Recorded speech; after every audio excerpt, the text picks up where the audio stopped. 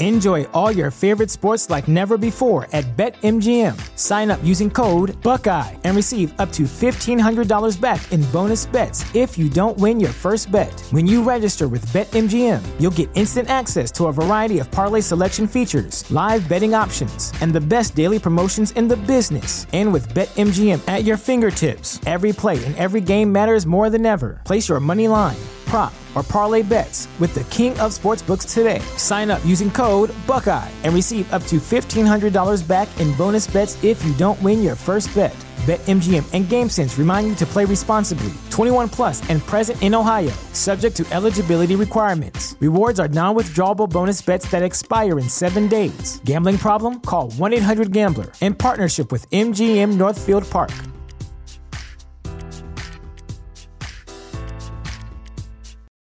For the ones who work hard to ensure their crew can always go the extra mile, and the ones who get in early so everyone can go home on time, there's Grainger, offering professional-grade supplies backed by product experts so you can quickly and easily find what you need.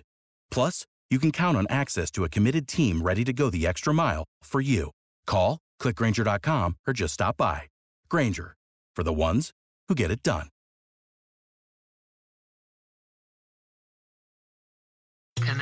And then it was eerily quiet. And then my mind was kind of like, the head in the fishbowl.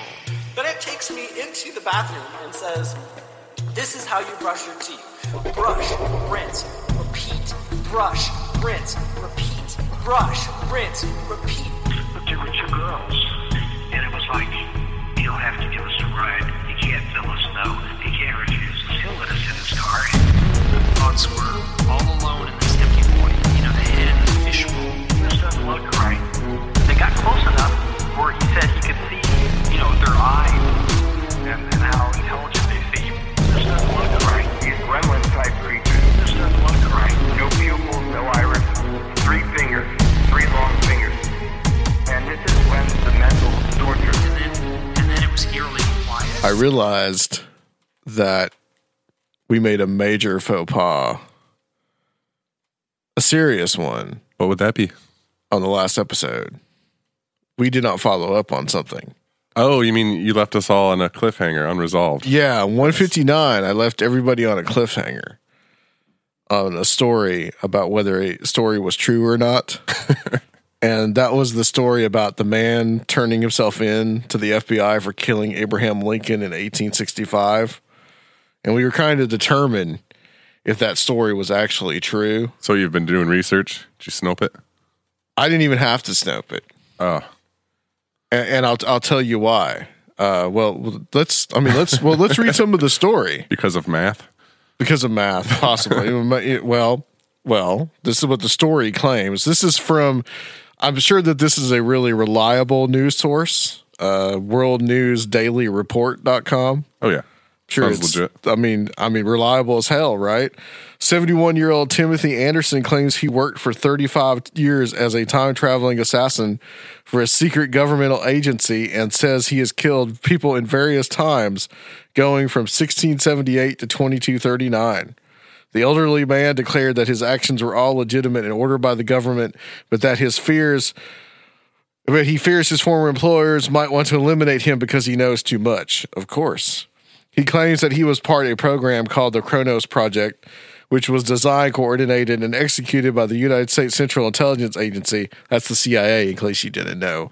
And the United States Special Operations Forces under the supervision of the Defense Advanced Research Projects Agency, DARPA. Now, when I knew this story was not true, this is what keyed me off, okay? His story was clearly one of the most fascinating that I have ever heard, said FBI Director James Corney. Oh, that's a fake name. Yeah, because it's James Comey, but they changed it to Corney. And I'm thinking they could have gotten this mugshot that purports to be this time-traveling assassin from just about anywhere. Well, Maybe he does think all this happened, though. I mean, maybe this guy is out there and he's got a really interesting story. We should try to track him down. Yeah, I really wanted to. When we talked to time travelers before, We have. time travelers, and we need to get that Basiago guy on. I keep saying that, but we should really get him on. The guy who claims he's a time traveler, but yeah. So not a true story, everybody. I realized that we had completely dropped the ball on that, and I really want to. We try to have integrity on this show, so I really wanted to just bring that Clear out. the air. Yeah. Yes. Yeah. Rob, how you doing? It's not like I haven't seen you in. It's been a couple days it's almost. only been a couple of days. Yeah, I'm doing good. Yeah, Good to I survive the- understand. You made some steak and some shrimp, and you were eating like it was like Yes, hog heaven up in here yesterday. Yesterday was our 11th anniversary, so I grilled some surf and turf, and it was amazing. Yes, yours and Alyssa's 11th anniversary. Yeah, not yours and mine. Yes, are the Conspiranormal. We haven't been around that long. No.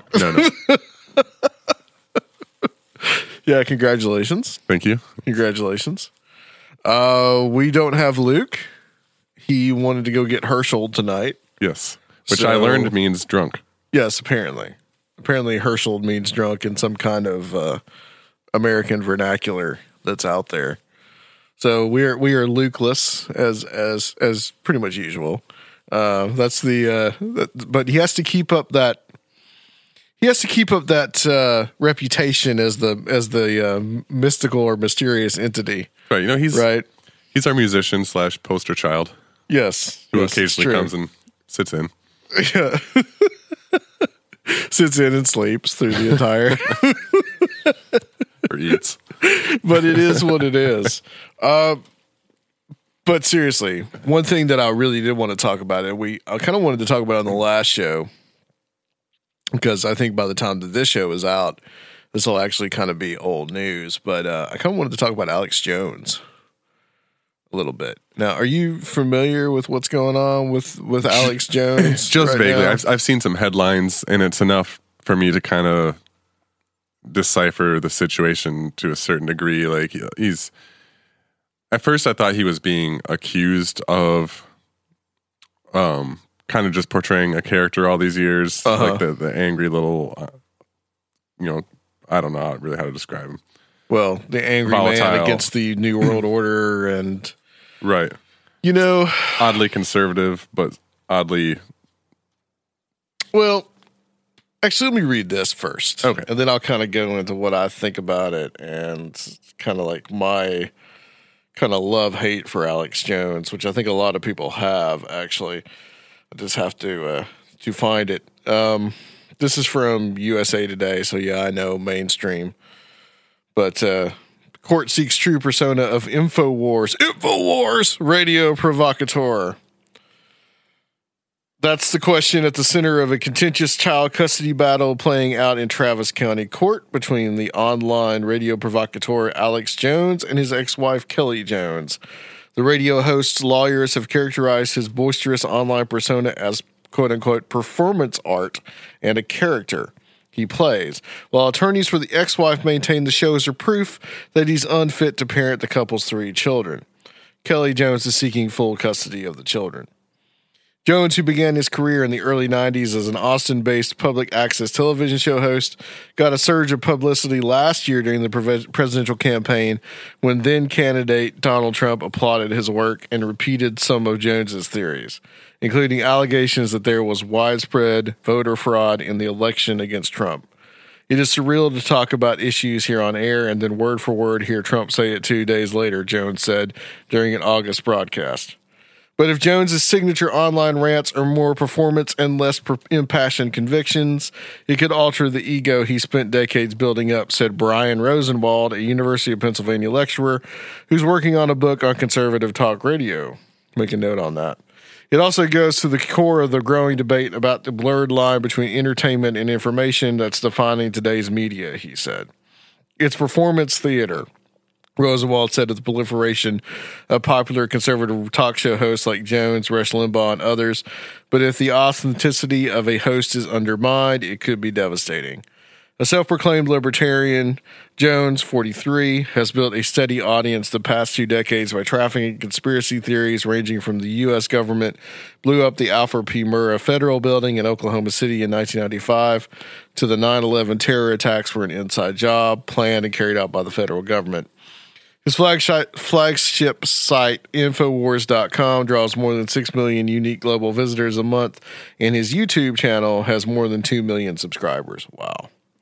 More recently, Jones proliferated the theory that the 2012 Sandy Hook Elementary School shooting, which left 20 children and 6 adults dead, never happened, and that child actors played the roles of the school-age victims. In November, he clarified his stance, stating, "I don't know what the truth is. All I know is that the official story of Sandy Hook has more holes in it than Swiss cheese." Earlier this week, Leonard Posner, the father of one of the Sandy Hook victims, 6-year-old Noah, said he would like to be in the courtroom with Jones during his custody battle. Since the theory was floated, Posner and his family have been inundated with threats and harassment from conspiracy theorists who insist his son never existed, he told the Daily Beast. "I wish I could be there in the courtroom to stare him down, to remind him of how he's throwing salt on a wound, and so he can remember how he handed out salt for other people to throw on mine," Posner said in the interview with the online news site. On Thursday, Jones took the witness stand in his custody court case, oscillating between backing his courtroom defense of a gentle dad and defending his boisterous online persona. "He's fundamentally the same person he is on the radio," he told the court, "but none of the bombacity or rage he exudes on air follows him home. I don't want to think about work when I go home," he said. "I want to swim in the pool and eat hamburgers." Later in the day, during a tense exchange with Bobby Newman, an opposing attorney, Jones emotionally objected to a line of questioning telling Newman, "You have no decency, man. 0. You have no decency, man." Between hearings, Jones defended his pumped-up persona as genuine and blamed the mainstream media for misconstruing his lawyer's words. "I can't even read off a teleprompter," he said in a videotaped segment posted to his website. "I can't even control myself. Everyone knows it's around here. I'm the opposite of some scripted person." Okay. So, basically, in a nutshell, I think he got a divorce about 2 or 3 years ago.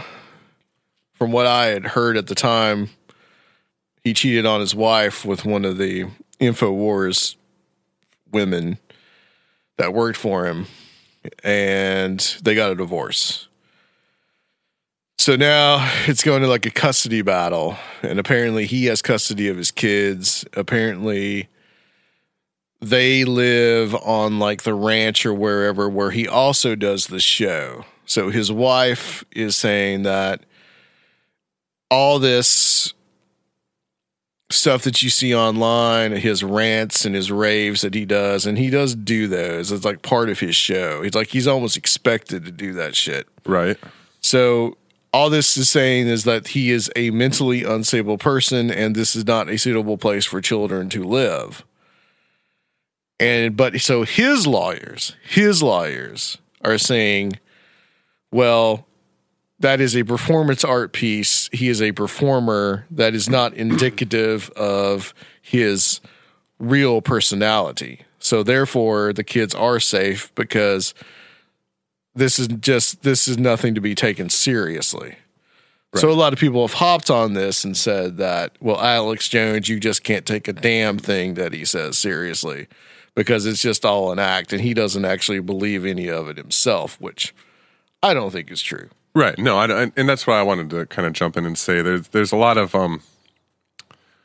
points here. But first of all, yeah, just because, I mean, I'm sure that the show is sensationalized to a degree because, like you said, people expect it.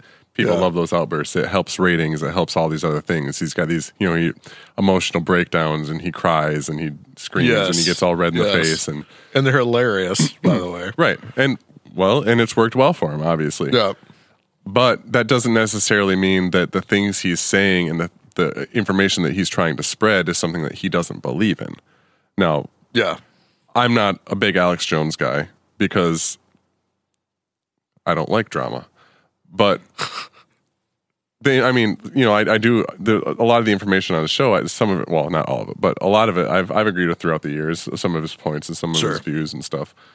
And I appreciate that there's someone out there trying to get that stuff across, whether I agree with all of his ideas or not.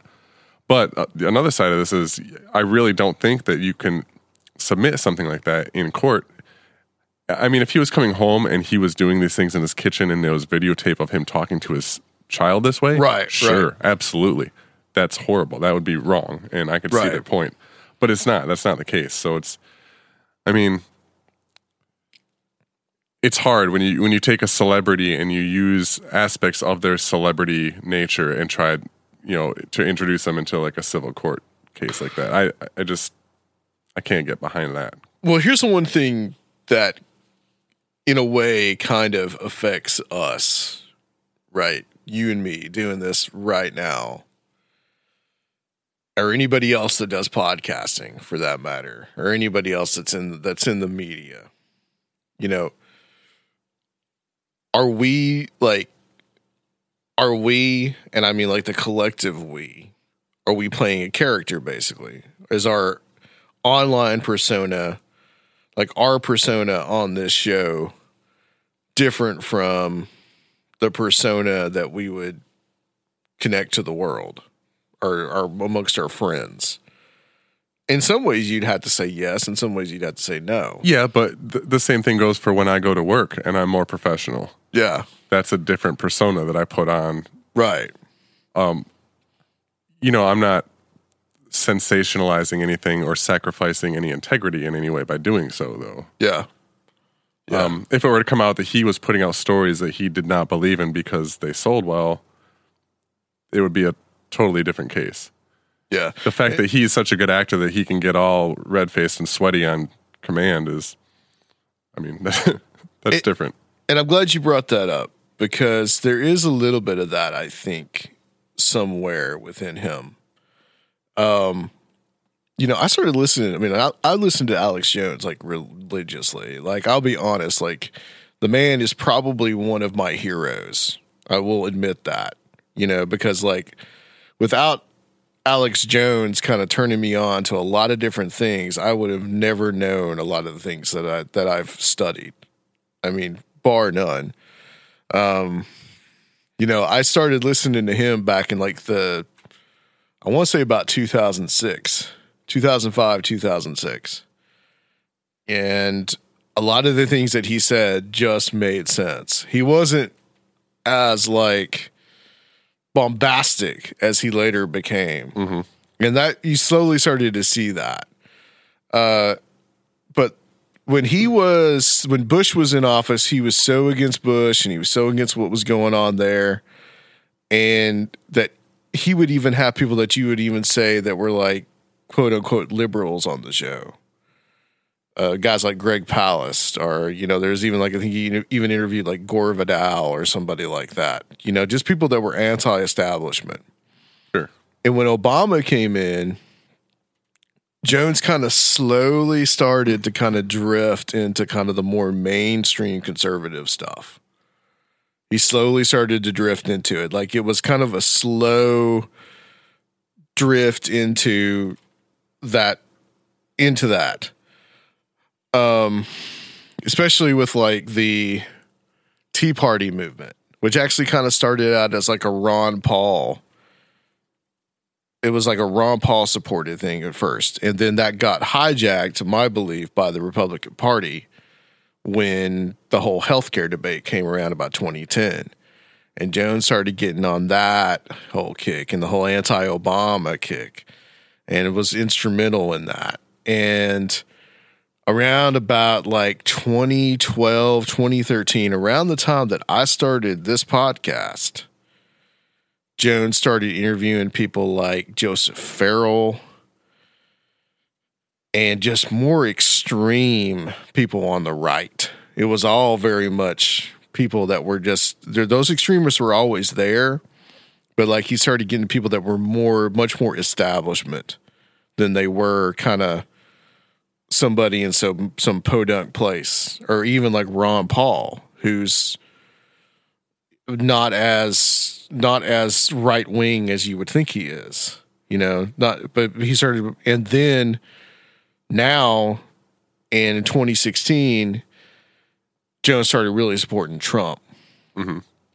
And that was kind of like the final straw for me. Like I hadn't listened to him in a while, since anyway, because I just could see him getting more and more mainstream and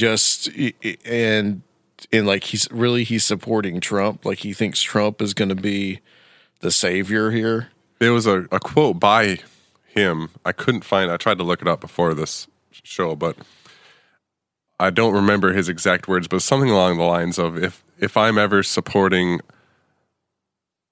either side, of the bipartisan spectrum, or if I ever grow to a certain size and I've been compromised and you shouldn't listen to me. I don't remember exactly what the quote was, but it related somehow into that. I'll tell you.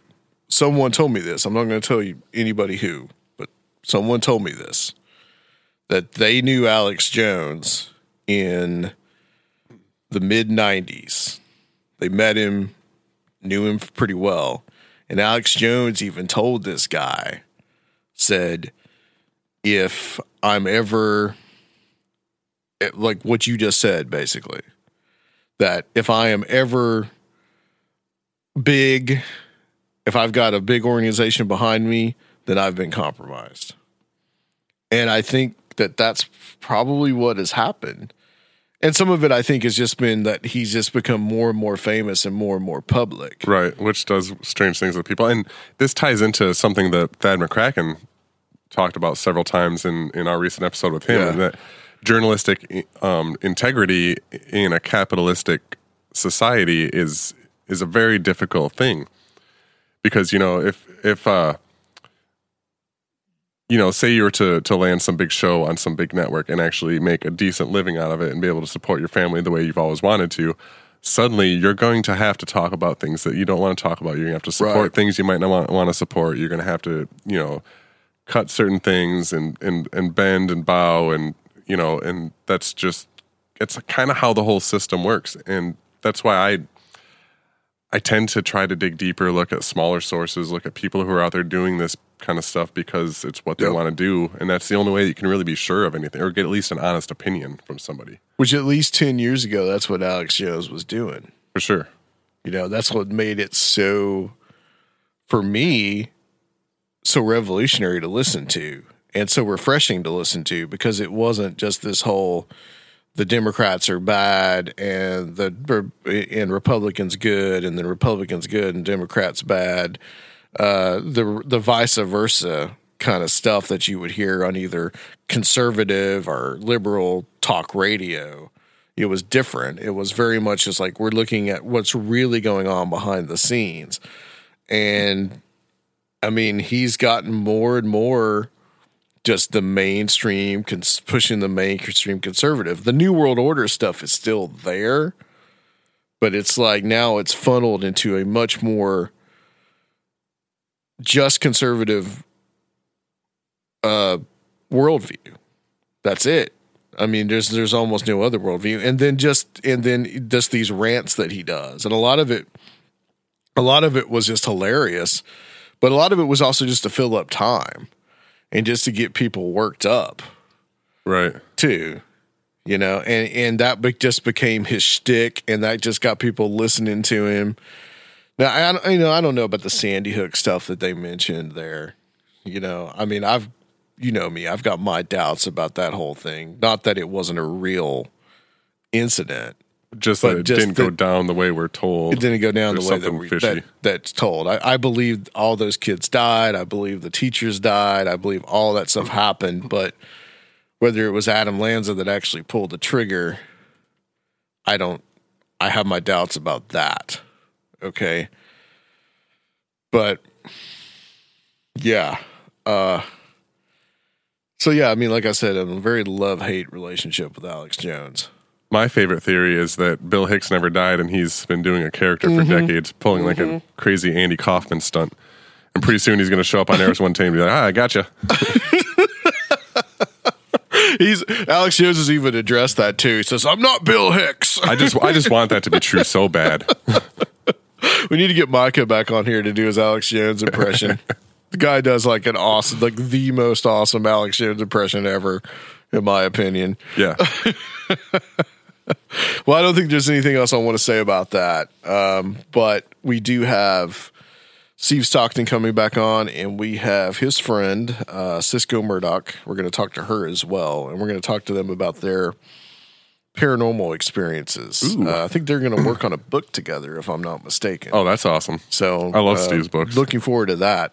So, Rob, tell everybody once again where they can become a Patreon. Oh, our growing Patreon community. We love you all. So we can get rich like Alex Jones. That's right. That's right. If our Patreon community ever grows to 1 million, you know we've been compromised. There's we have different tiers on there. There's you get access to the forums being the bottom tier. There's bonus episodes that release every month. We're going to start doing these monthly Skype calls with all of you, up to T-shirts, and you can win a date with Luke or Adam. I forget how that works. But it's all at patreon.com/conspiranormal, and that's CONSPIRINORMAL. Or if you want to just do a one-time donation because you love the show that much, you can go to our website, and that's conspiranormal.com. And if you just want to support the show spiritually, just a 5-star review on wherever you listen, Stitcher or iTunes. We really, really appreciate those, and we want to thank everyone for listening. Well, we know the date isn't with you, Rob, because Alyssa will kill whoever that is. As well as me. And as well as you. Yeah. So, guys, we'll be back soon. We're going to get to the guests, and we'll be back on the flip side.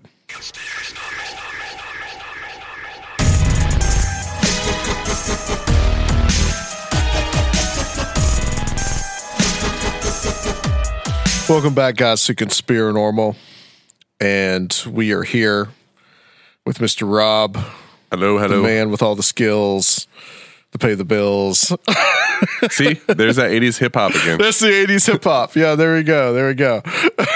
we were talking about doing an 80s hip hop song for Conspiranormal, having Luke make it, but it'd probably take him a half a year to actually get it done. But we have on the line 2 guests. You get 2 for the price of 1 today. And that is return guest Steve Stockton. Stay hello, Steve. Hi there. How's it going, Adam? Rob, glad to be on with you guys. Hey, it's good to have you back on. This is the 3rd time for you, Steve, so you get your smoking jacket in the mail. And we also have a new guest, and she is also a listener and someone that I have heard on the immortal Soraya Askat's Where Did the Road Go show, Cisco Murdoch. Cisco, welcome to Conspiranormal for the first time. Hello, gentlemen. I am so glad to be here. I'm fired up for this. It's going to be awesome. Well, hello, everybody. We are absolutely glad to have you, Cisco. Now, guys, I don't really have any questions, honestly, tonight. I just kind of think that this is, well, anytime that I have Steve on, it's just all about stories and talking about personal experiences or experiences that have happened to others. But I do understand that you guys are working on a book together. So let's kind of tell me a little bit of how you guys kind of got together to start working on this project and what this is going to be about. Steve, you want to take it, honey? Yeah, I'll start off and then hand it over to you. Soraya introduced us. He had Cisco on his show to come on and tell some of her stories. He messaged me one day and I've got somebody I think you'd like to meet. So he gave me her number. First call, we probably talked for, 2 or 3 hours and found that we had a lot in common as far as storytelling and story collecting, story gathering and whatnot. And just kind of went from there. We great friendship, even though we're completely on the other sides of the country. Mm-hmm. And I'd encourage Cisco to write out her story. So I'm kind of like the Johnny Appleseed and things like that. I think I've got several people now that have published books. Yeah, doing shows, and I was the first one that encouraged them to write those stories out. And that's my whole mission in life, is to keep these stories from falling by the wayside and dying with the people that tell them. So this way, there's some preservation going on there. But anyway, Cisco kept sending me these great stories, personal experiences. I'm like, you really need to write a book. You really need to write a book. So finally, one day, she's like, I will, but I want you to help me. And I'm like, okay, anything I can do. She says, what I want you to do is to go right along behind me. Whatever I write about, comment on it. Either, relate something similar that you've heard of or that or, so it's going to be interesting. It's going to be like me doing color commentary for her stories, basically, it kind of takes on a life of its own at some point. So really interesting. But yeah, I thought it was a different kind of concept because just like Steve said, when we have a conversation, it's like a chain reaction of just good stories and storytelling, a combination. We found out through talking we're both Native American descent and really kind of lean more into that traditional aspect of Native, or First Nation. And if you think about it, you're sitting around the fire and, there's no tech going on and everybody's just face to face and everybody's just relating stories. And the storyteller in Native American lore is held up very high because the traditions are passed on via stories. So that's how I always looked at Steve. And I told him, I said, hey, man, you're just you're a stellar teller is what I call him because you're keeping that tradition alive. And when I started telling my stories, and I've always had this thing, guys, and I don't know how your listeners feel about it, but a lot of times people are writing books and you feel like there's people in the paranormal that have been in, 35, 40 years, and you ask them a question and they say, it's in the book. Yeah. It's in the book. Yeah. I never wanted to be one of those people. I never wanted to tell a story or try to help an individual and have them always think, well, she's just trying to sell me something. I always looked at it different, And then Steve kind of touched my heart when he said, look, those stories are going to die. If you don't tell them, they're going to go with you. And that touched my heart. And that's why I reached out to him and said, let's do something different. Let's just tell it like it was. And you can come in behind me. And the name of the book, you would like to hear the name? Absolutely. That was going to be my next question. Okay. I'm sorry. I'm reading your mind, Adam. I'm all up in your head tonight. It's called We Are All Children in the Wilderness of the Afterlife. And what that means is basically it's like the last frontier. It's, we can go explore all over the place, but when you come right to it, we're all in the same boat coming to what's there, what's going on, and we're all seeking that answer. And if we go together and we take those a little bit about what we know and what our, put a little heart into it and take out all the red tape and bureaucracy and politics or whatever you want to call it out of it, we're all just interested in what's there, what's next. So we're all kind of going into it like children, no matter how many people say they're experts, which I just don't believe there are. There are people that understand aspects, but you can't be an expert, Even the people that come back that are actually there and speak as ghosts, don't really know what's going on. So we're all just the same. Does that make sense? It makes sense to me. Absolutely. I like that a lot. And I've found that the older I get and the more that I delve into it, it's not about finding answers, which was really what got me started. But I don't think there are any answers. I think the enjoyment and the enrichment is in the journey. It's what you learn in the process. That's the closest you'll get to an answer, I think. And I agree. So I thought it'd be kind of cool to just write the story, hand it off to Steve. I don't know what he's writing. It's all pure.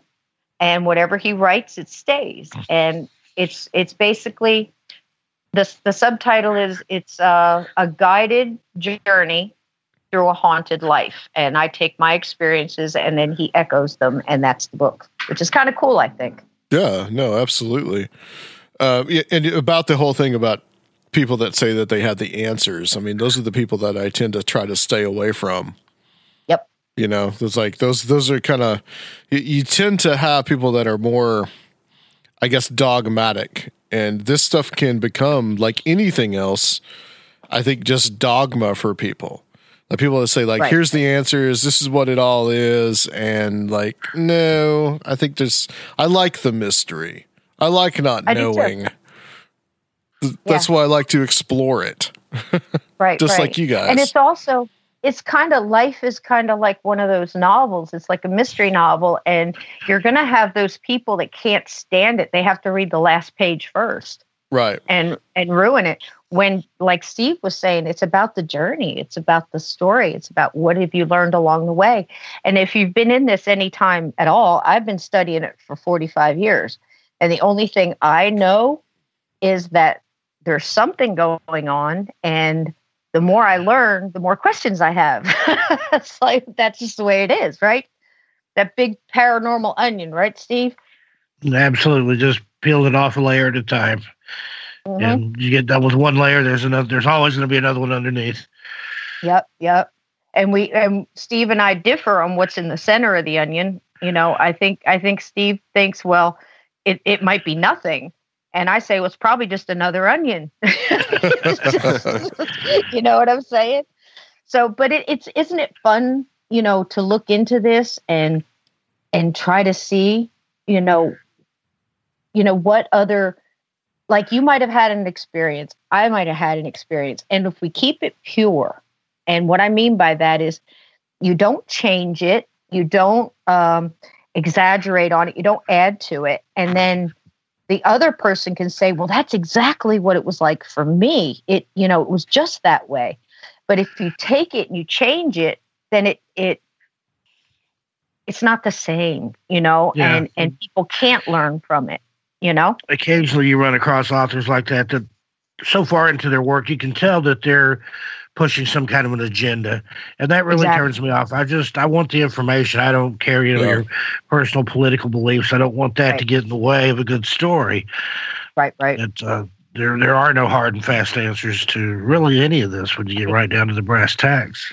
Right. And even when you're talking about an experience, like I was so careful the first time. I was so nervous when I sent my first chapter to Steve, because I just offered it to him and I went, here it is. This is how it happened. And in there, I say, okay, well, it could have been this, it could have been that. But basically, we leave it up to the reader to decide. We're not shoving answers down your throat. You know, there's a few little things in there where I go, because I've spent a lot of time talking to a lot of people, just like Steve, just like you, Adam, just like you, Rob. Mm-hmm. And you get a little bit of wisdom from each person you speak to if you listen with an open mind. And I had I'm not afraid to talk to anybody. So I'll go up and ask this person, what do you think about this? You know, as far as elders or, you know, older people or whatever. And I had an elder tell me once, and it was right during a powwow. We're sitting there and I asked him about this and some other things. And he said, well, it's if you take something and you run it through the filters of your open mind, and then you run it through your heart, then do it again. And then you might be close to being just far enough from the truth to be able to touch it just a little bit, you know. But the minute you start putting your ego or anything else in it, it changes. So you have to train yourself to do that. And I think that's kind of cool, you know. Yeah. Mm-hmm. And I get that. I've had readers write me and say, well, did you investigate this any farther? Did you, vet this? Are there any collaborating witnesses? I don't know. That's not my job. If you want to investigate it, there it is. Go for it. But for me, I'm telling the story the way it was told to me. That's the magical part to me. I don't want to go and try to tear somebody's story apart and poke holes in it and say, well, that didn't happen, or you didn't see that, or whatever. I love that magical childlike moment when you're just wrapped in attention and telling you this freakish story, and then it's obvious that they really experienced something, that they believe in their heart what they saw and what they're telling you, and that's where the purest form of it comes in for me.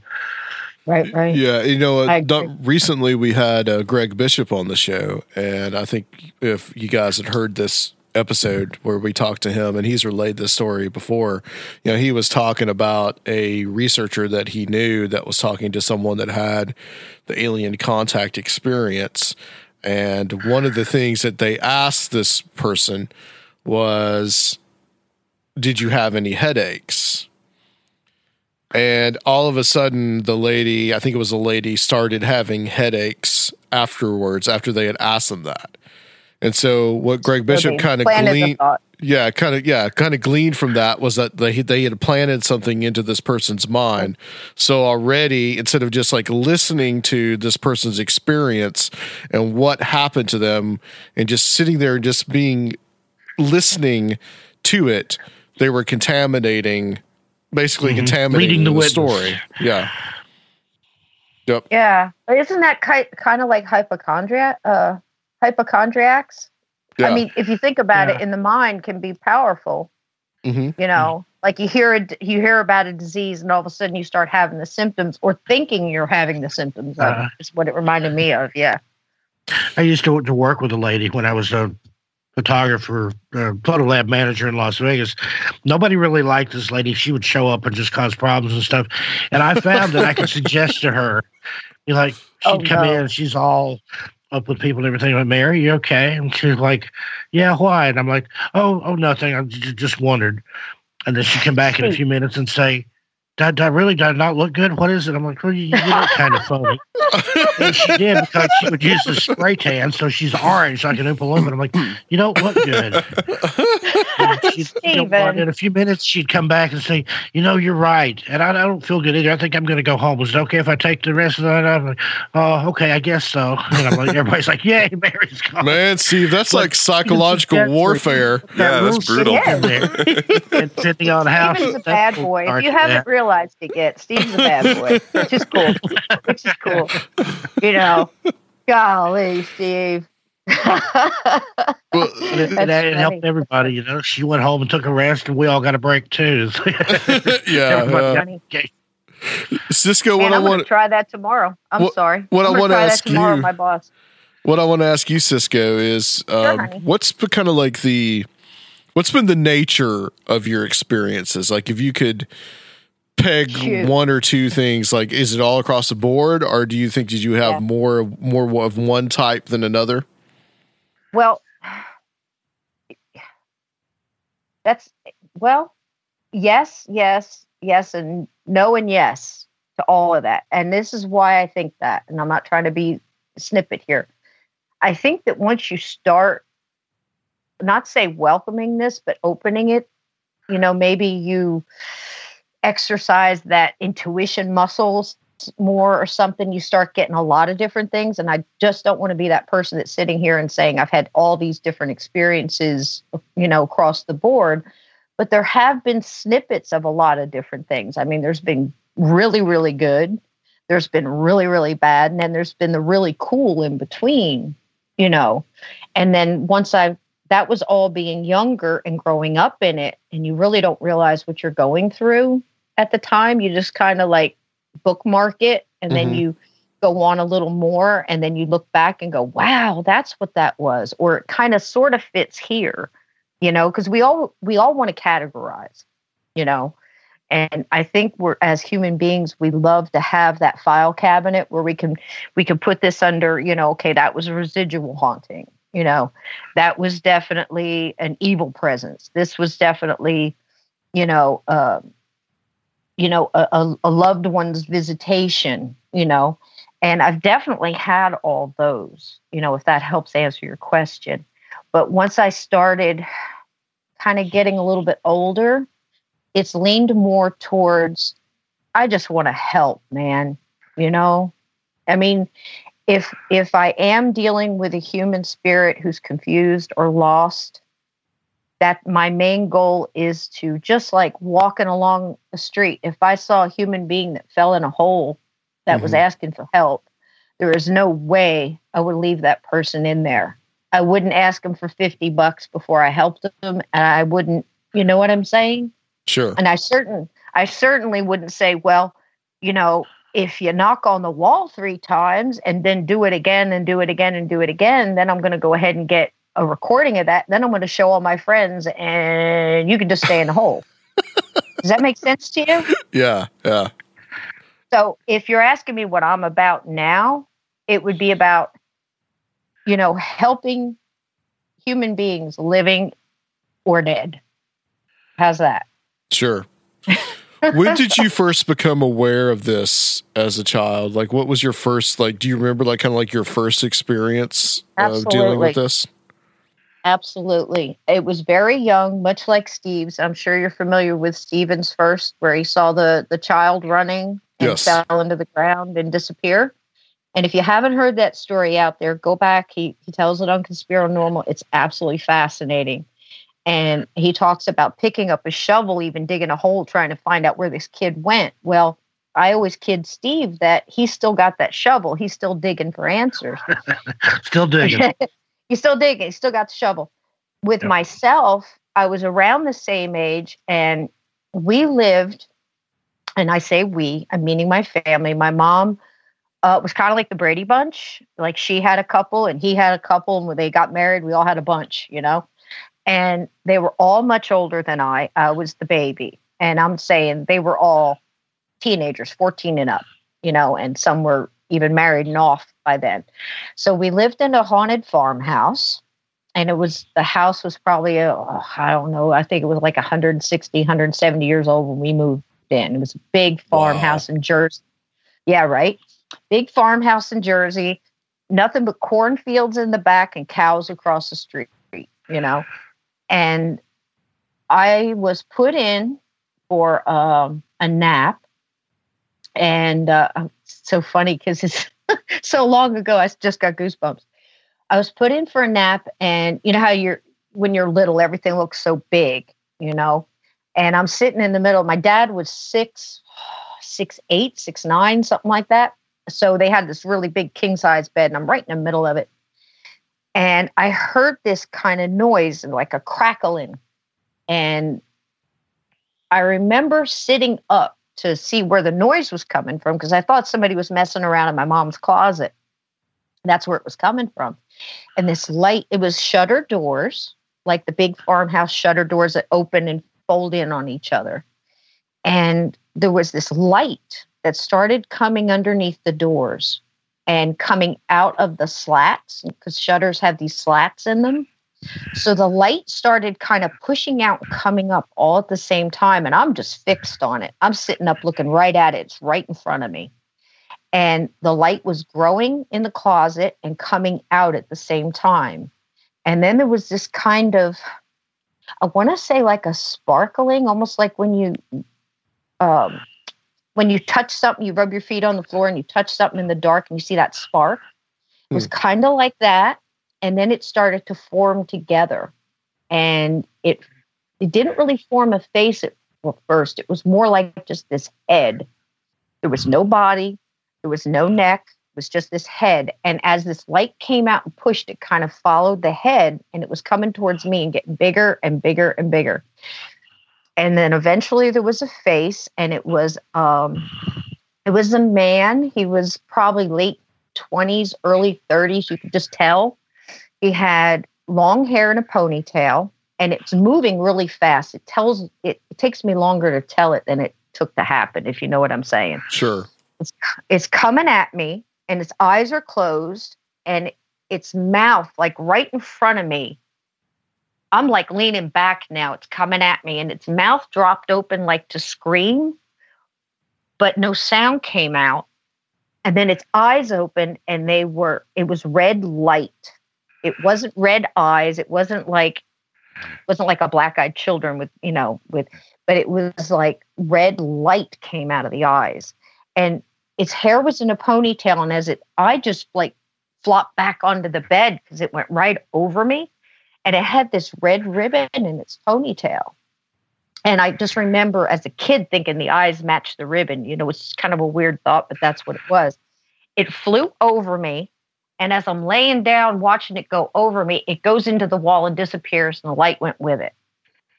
And then I heard screaming, and I thought at first the thing screaming, but it was me. I was screaming for all I was worth. And then the door busts open, and here comes a couple of sisters and my mom bustling in, and they pick me up off the bed. And, you know, they're saying all that, you know, that women mom stuff, you know, like, oh, you had a nightmare. And I'm like, red eyes, red ribbon, red eyes. And this was a lot of hustle and bustle. They take me out to the living room, and they sit me down, and they're all, you know, whatever. And one of the sisters picked me up, and I know I was going back up in the kitchen. I know there was a cookie in my future, boy, because they always give you food when you're upset, you know. And I heard my sister say this to my mother: red eyes, red ribbon, mom, just like I saw. You see what I'm saying? Okay. So she saw it too, But because of the situation in my house, my dad was World War II. He had, back then we called it shell shock. Yeah. He also had, he drank an awful lot. He had some problems. He had night terrors and things like that. And my dad was not having any of this nonsense. You didn't talk about it. You didn't discuss it at the table. It wasn't like you could get together and work through your stuff. You shut up and you didn't say anything. So that was my first experience. And because of the situation in the household, there was very soon after that, there was a divorce and everybody kind of went their own way. And it took me almost 22 years at a family reunion where everybody started talking about it. My surviving siblings started opening up and they had all seen the same guy. How about that? That gave me goosebumps. It gives me goosebumps. You should have seen it. It's not always everything got heads flying at you. Yeah.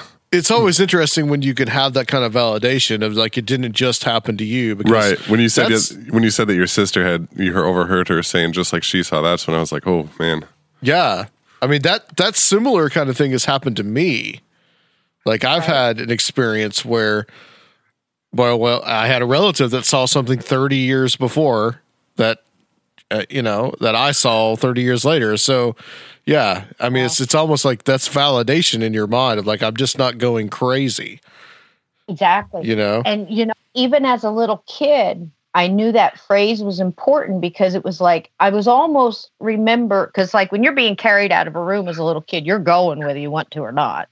Yeah. And I remember hearing that and I was almost like reaching out to her, like, you believe me, but there was a lot of little situations like that had happened in that house. And, until I sat down and I was really talking to Zariah and Steve, you never know what's going to come out of these convos. You're sitting there talking with other people that are like-minded, and it's important to me because you really get all these snippets of wisdom, and as soon as I was talking to Steve and Zariah, it clicked in my head and I thought, you know what? With all the stuff my dad was going through, I'm wondering if that angry, lost spirit did not have an effect on him because of his condition. It was an easy target or just an innocent being affected by and made his situation worse because he used to fight things that we didn't think were there. Mm-hmm. And maybe they were. Mm-hmm. Are you feeling me? Mm-hmm. You see what I'm saying? And it's very, very possible that's what was going on. Or because Go ahead. I'm sorry, I was thinking, for another, flip, maybe our energy bringing it into that house stirred something up in that house and woke it up. You see what I mean? It could be either way or both. Yeah. There's also a possibility that it could have been a projection of him. It could very well be. Yep. Well, Cisco, isn't there another part to that story about some things that were found in the walls of that house? I Absolutely. Don't want to get ahead of you here, but I'd like to hear that part. Sure. Do you want to hear it? Okay. So you remember I mentioned the family reunion, right? Right. Well, there was other things that I kept to myself. Now, here I am. We left that house I was probably 4 or 5. So all of my memories were little kid memories, Like I remember it was a real bad feeling in the barn. Like I had this little green pedal car. I don't know. You guys are too young probably to remember those, but you just got in it and you just pedaled it yourself.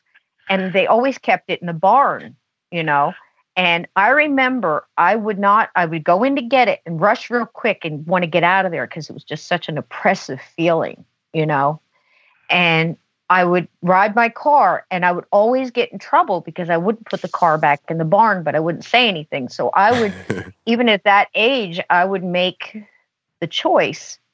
I'll take the punishment. I ain't going back in there, So that's pretty profound if you think about it, And I wonder how many other kids that kind of thing happens to. But there was also other things that went on. There was a lot of apporting going on. And for anybody that doesn't know what that means, that just means objects moving from one place to another or being gone completely and never being found again. Like that one Thanksgiving. Oh, wow. My sisters, you got to figure this is late 60s and there's a lot of women in the house. So everybody wants to bake and be a part of the big dinner. And we had company coming over. And this was back when you made everything by scratch. It wasn't, you didn't open a box and heat up a pie. You made it from scratch. And they made so many pies that they even had to go to the neighbors to borrow the pie pans. You know what I mean? So it was that many pies because everybody had their favorite and everybody wanted to make something different. So to make a long story short, I remember being sent back and forth from the kitchen to the dining room, you know, get the napkins, bring this in, bring that in. Cause I was a little guy, you know, I was just little and I had to do everything everybody wanted, you know, and these pies were there and you couldn't touch them and they just looked so good, you know, and you would just, you know, pick a piece of crust or pull out something, a pecan. And I remember I stole a pecan off one of the pies. And then I tried to push everything around to make it look like I hadn't touched it. And I was going to get in trouble. I just knew it, you know. So I go back in and there's sisters walking back and forth like just it was craziness. And all of a sudden I hear this scream and something break. Like somebody screamed and dropped something. Everybody goes back rushing into the kitchen. And the pies are gone. I mean, gone, man. There's no crumbs. There's no nothing. The pies are gone. And there's like, you could see where, like, if you take a pan and you put on a table and it leaves a little grease, you know, from the stove. Mm-hmm. And my mom is losing it, you know, and she's like, where's your brother? You know, check the doors. Both doors were locked with those little hook and latch things from the inside. The screen doors were locked and the doors were open and there's 2 doors in the kitchen. You couldn't get in from outside and back out again and lock those things from the inside. You couldn't do it. And you couldn't walk past anybody because we're all in the dining room. It was the next room. So these doggone pies were gone. She sent my sisters out to look in the barn. She sent my, you know, sisters out to look for where my brother was because I guess she thought he brought a gang of people in there to steal pies. We never saw him again. You know, I mean, you go through all the stuff. And I just remember my mom sitting at the table with her head, you know, like when moms give up, that look. When they sit at the table, they put their head in their hand and they cannot figure out any other rational explanation for any of this, you know. And when my mom did that, you just knew that something had happened, you know. And I can't tell you where they went. They never showed back up. In fact, they had to go buy 2 new pans to give back to the neighbor so they wouldn't have to explain anything. Wow. So I don't know. I have no clue. Cisco, what was the first like experience that you had that you kind of realized that, hey, I might be special? You know, like I might not be like everybody else. I'm special, all right. Now that's a good question because I don't know if I've ever had that moment, to tell you the truth. I mean, I'm really kind of, I don't know if I have an answer for that. So for you, it was almost just like, this is normal. This is my normal. Maybe, but like when you realize that maybe like other people weren't having, like most of your peers weren't having this experience, you know? Oh, that I learned early. Yeah. That I learned early, man, because you just didn't, you know, because like I said, the house I was in, you just didn't talk. You know, it's not like I said, like you couldn't go to your sister, you know, because they were so panicked that my dad was going to go flip off. Yeah. You know, that you couldn't even talk to him like when he wasn't around. You didn't talk about it. We're not going to talk about that. Just that didn't happen, you know, that kind of thing. I mean, even with the pies, they didn't tell him that stuff was missing. They just started whipping up other desserts and they blamed that they burnt pies in the stove. I mean, they made up excuses. So you didn't go to school and tell your friends that you had somebody sit on your bed, you know, that night and have a conversation with you that really wasn't there, you know. Yeah. You kept it quiet. And I think a lot of people do that. for like a lot of their lives, either until they just completely shut it off or block it out, or they find a way to deal with it and make it work, you know? I don't know. It's a hard question to answer. Yeah. I'm sorry I don't have an answer, but I'd feel, Well, no, I feel think like that's the answer, honestly, because like, you know, you don't, I guess it's just more like it's the development. It is, and life. I think it's all just like doing sit-ups or push-ups. I think, and this is just me, and this is just what I think. This is my theory, but I think everybody is born with intuition. I think everybody's born with a gut instinct. I think everybody's born with certain abilities. The best way I have to explain it is I've seen a 5-year-old play Mozart on a piano with very little training. Do you know what I mean? It's a natural thing. And I can sit there with sheet music and I'll be like, if I can play, you know, anything that resembles music. Some things are just easier to some people, and the more you exercise it, the better it is. I've seen some phenomenal, I have some friends who are phenomenal psychic mediums and clairvoyants and things like that. And, you know, they were blessed enough to grow up in a household that really helped that along, you know, where they could talk about it. And I kind of came into that a little bit later. I didn't have people I could talk to. I had books I could research things in.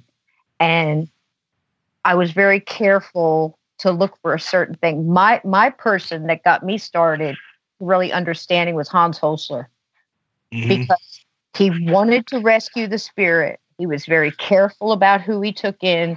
They were very secretive about it. If your listeners don't know who that is, and I'm sure they do, but the thing that just got me was they really weren't trying to promote anything other than helping the person in the household. But to tell you the truth, they really cared more about the spirit that was lost than the owners of the house, you know, because if you take care of one, you fix the other. And that was cool. That was really cool to me. I dug that.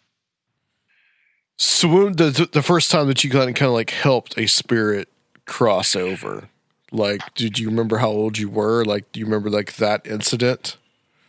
Or like helping, is crossover the right term, do you think? I think that's as good as any term. Sure. You know, in some cases, I mean, Steve and I don't know how Steve feels about talking about this, but there's lots of different ways. But Steve had one that I thought was extremely interesting, and it really took a village, didn't it, Steve? Yeah, it did. And I never had any experience in my particular areas of study of helping anybody cross over or even knowing what to do. And when I described the experience that I'd been having to Cisco, she said, oh, that's somebody that wants to cross over. And apparently it was because whatever she did worked. There you go. It was, I kept having these nightmares about finding a crashed motorcycle in the weeds and a decomposing body there. And then later on, it was almost like American Werewolf in London. This guy kept popping up in my dreams in various degrees of decomposition, and he started talking to me. And that's crazy. It was just, I usually don't have those kind of dreams. I've had prophetic dreams, and I've seen things that later came to pass, but I've never had anything like that where it was an ongoing process. And that happened not too long after we had started talking to each other. So I think that was, he knew that I would go to you and that you would be able to help him or something. I don't know. It was a very strange process. Exactly. If you don't mind me jumping in here, I'm sorry. I get excited about this stuff, but there's one of the layers, man, because that's it. We tend to think of things. And again, I am not a scientist. I am not a therapist. I am not an expert. I'm just here, you know, and I'm paying attention. That's basically all we can do. But if you think about this, it's not the first time that I've been involved with something where I'm in this spot and this person is in this spot, and somehow whatever you want to call it, their spirit guides, your spirit guides, their energy, your energy, something links up, and they know that if they pester you enough, you'll go to the person that can add that extra link to get to and that's what it was. Yeah. It's that linked together to resolve that issue. And if it hadn't been for you, I don't know if that would have ever been resolved. The guy still might be haunting my dreams. Right. But isn't that crazy? Isn't that cool, though? I mean, it's so cool. Yeah. That's one of the things you have to convince yourself that you're not going crazy. When I first started having dreams like that, I was a teenager, and I think, I'm losing my mind. I'm dreaming about car accidents, about accidents on construction sites, seeing people, blood and guts squished out of them and stuff. And I'm like, I'm going to be crazy by the time I graduate high school. But then I had my grandmother to kind of lead me through that. And she told me that you'll dream things, you'll see things, you'll experience things just because of how you are, how you're made up. And she said, you can't let it scare you, that it's not really real. It can't hurt you. And sometimes it may not make sense, but you see what you see, you hear what you hear, you experience what you experience for a reason. Right. Well, so that was what I always took into anything. Okay, I don't know why I saw somebody crush when a pile of concrete pipes collapsed, and then the same thing happened. I read it in the paper like 2 weeks later. I had no idea where it was, other than it was in the South, because I could see the red clay, but there was no way that I could stop it or anything to do about that. And it's just one of those things where she's just like, well, you're going to see things, you're going to know things, and it's not meant for you to change or to stop it. So, if anything, it's to strengthen your belief in your own, whatever you see and experience. So, Steve, you would see these things happen, and then you would read about it happening later on. Yeah, I just laid down to go to sleep. I just laid down on the bed. As soon as I hit the mattress, I started dreaming. There's a construction site, and there was a pyramid of concrete pipes, like drainage pipes. It was 3 on the bottom, 2 on that, 1 up above it. And I was thinking in the dream, those aren't secure. It's sitting here on this red clay. Those are going to collapse at any moment. Sure enough, a guy's walking by. The pile breaks loose, and just totally squashed the guy. And I saw everything. He was mashed into the ground, and blood and guts and things coming out of him. And it woke me up, and I sat up in the bed and just like, wow, what was that? And about 2 weeks later, I think it happened in Kingsport. It was somewhere in Tennessee. Read in the paper, a pile of pipes had rolled down a hill and killed a construction worker. Same thing that I saw. Steve is highly clairvoyant. He won't tell you that. He is highly clairvoyant. When I met him, he wouldn't admit to, he said, well, I got this, I got that. He's very intuitive. He's a strong empath. But Steve, he gets those dreams, Does that kind of frustrate you though? Because it does. I would think that why do I see something like that if I can't do anything to stop it? Yeah, if you can't go to that place and that day and tell that guy, hey, get out of the way, Yeah. It's terrible. I mean, he calls me up with a lot of them, and I'm wide open to Steve for that, because we try to work through it. Like and the poor some of guy. Those haven't happened yet. Hopefully they won't. I called her not too long ago.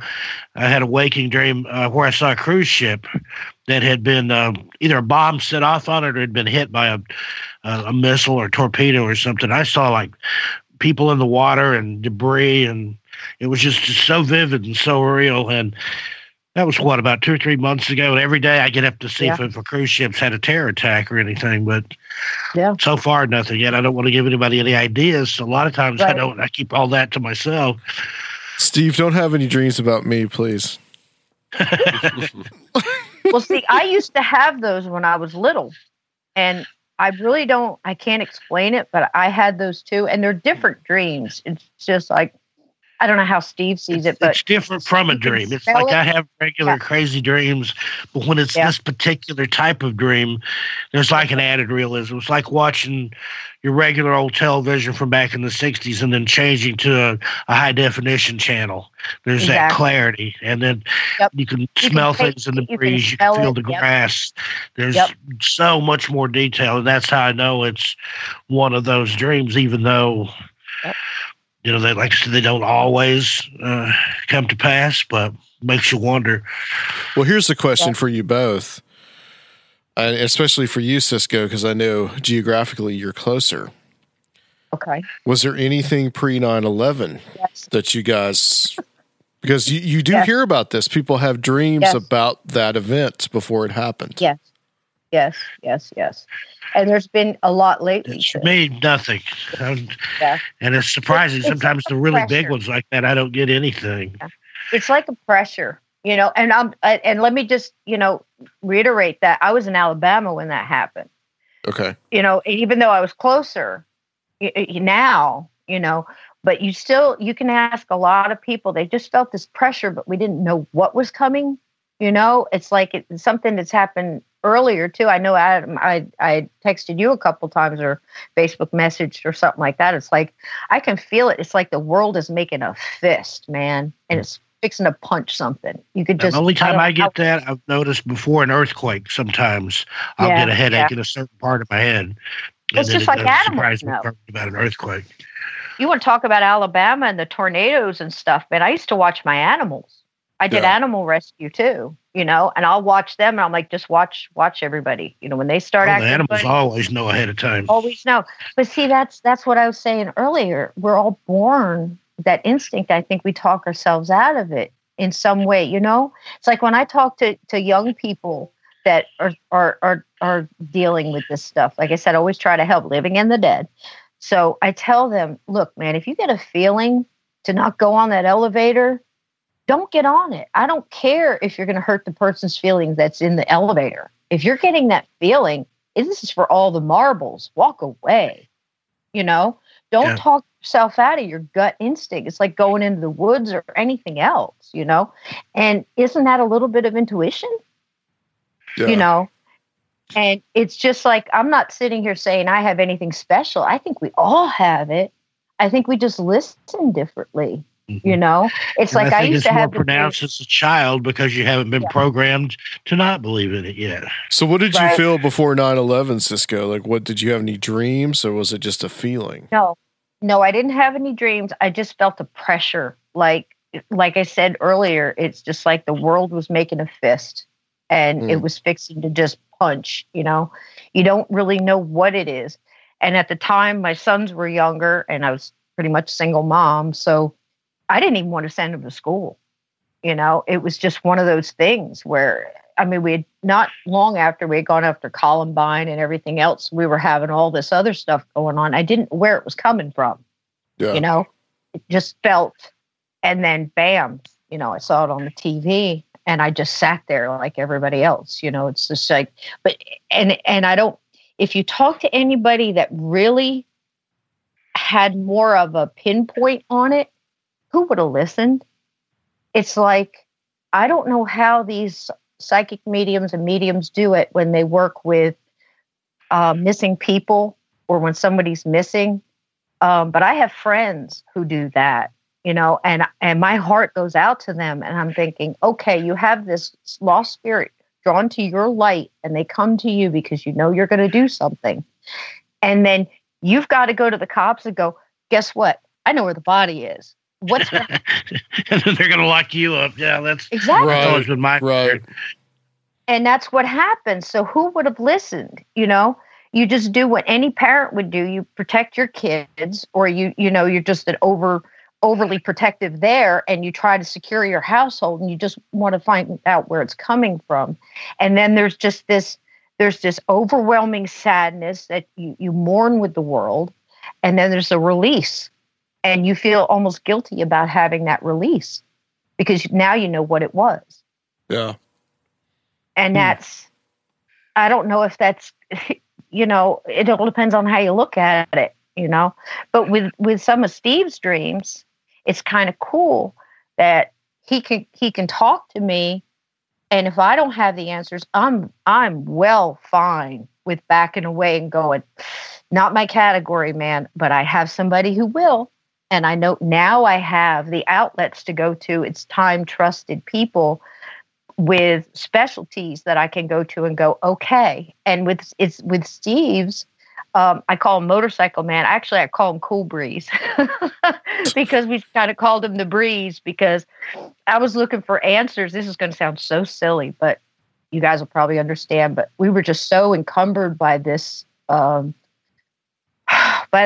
guy. I was hell bent on finding the guy because I could see like a construction site on the other side of the river. I could see flowers and trees and things. I wanted to find this guy's body so he could be at rest. Adam, Rob, I cannot tell you, man. You're talking to two people who were Google Earthing the heck out of some stuff looking for, okay, Steve, you said you saw a tower. Okay, I got this. Because we were zeroing in on it in all the wrong ways. We should have just backed up. And that's when about 4 days after, I mean, he had a motorcycle. Remember, Steve? And we're looking up types of motorcycles. Kawasaki with orange and black paint on the gas tank. I mean, I found the actual motorcycle, the model of it and things. And this is the important little tidbit on this story that will tell you that when you can just back up and let it go for a second, and you think, you go through your Rolodex of people, and I just opened myself up and I said, okay, who do I talk to on this? And the first name that popped into my mind, I said, I got to go see her. And a phone call came and somebody asked me if I wanted to go to a place that this person happened to be. And I went, okay, there's my answer. You know, I mean, when you just put it out there, like the intent, I sat in front of my friend, and she happens to be a medium amongst other things. And I said, well, I'm not really here for me, honey. I said, I have a friend. He's given me permission to click into his energy, which is Steve and I had talked about, and you have to have permission. And we got that. And I said, this is the issue. I'm here for him. What are you getting? And I said nothing to her other than that. You have my word of honor on that. Okay. She looks at me and she looks down. She says, okay, I'm getting a guy. He won't look at me. And Steve had already told me the guy wouldn't really look at him, but he definitely wouldn't look at her. And she says, you guys got to stop looking for the orange and white motorcycle. It's not enough motorcycle. And I went, keep talking to me, girl. Keep talking to me. But, you know, she had agreed with me that when Steve wanted to talk to him, that he would have to go, you know, before he went to sleep and say, okay, look, I got some answers. Come talk to me. Call him for a little bit. And she said, Cisco, honey, you know, it's like therapy. You know, it's not going to be just once. You have to keep talking to him and tell him it's okay to cross. You got to, you know, because he cannot forgive himself for things that he's done, and he's scared to cross. So we had to work on that, you know. So isn't that cool? Yeah. You know, all these people coming together to help this one guy we don't even know. And to me, Adam, there is your long answer for your first question. That's what I'm about. That's why I do it. Well, Cisco, let's talk about your experiences in Gettysburg, because this is a place that, you know, has always fascinated me. And we got to talk about this because, I mean, you do have a hell of an experience there in Gettysburg that you had. I just love that experience so much. And I can't promise you I'm not going to cry, man, because it's just... Oh, that's okay. I'm an old soldier, but I got a heart, you know? I mean, I'm a tough 5'4" redhead Jersey girl, man. But I'm telling you, that one broke my heart. And all right. Well, the thing is I had a lot of... I don't quite know how to tell your listeners all this. I want to try to catch them up a little bit, if you don't mind. No, they'll get the absolutely. Go ahead. You can kind of understand. I was bitten by brown recluse spiders, 5 of them, and I know you Southern boys know what a brown recluse can do to you. Mm-hmm. And I got 5 in one night, and I fought it Native American herbal. I didn't go. I had doctors watching me, but I was not going Western. I was just told by every ancestor in my head, you have to fight nature with nature. And this is what I did. So I beat it, but they told me that it had weakened my heart so much. I probably had about 4 to 6 months to live. And they basically told me, go home, fill out your paperwork, get your stuff in order. So that's a lot to take on, but you know, hey, things are things. So I decided I was going to come back to New Jersey, and because my sons were older and I wanted them to go on with their life, and I had family here, and I thought if I put myself with family, that my sons would be able to make a better decision and not be so encumbered by me being sick. I wouldn't tell them how bad I was.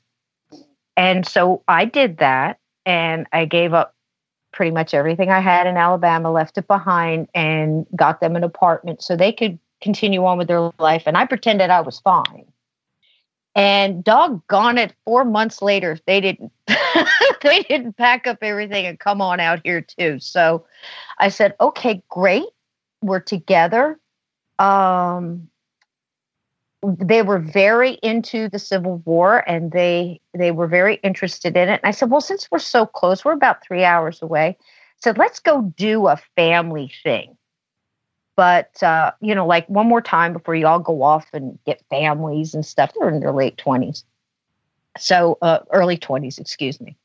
And I had an ulterior motive, because although they have abilities, usually you'll find that you're real strong when you're a kid, and then you'll kind of lose it a little bit when you're a teenager. And, in most cases, not all. And then you start coming into it a little bit more stronger, whether you're going to do it or not, in your late 20s. And plus, I had lost my mother and father at a very young age. And I thought, my gosh, if I could just take them one time, because I don't do that. I keep them separate from the things I do.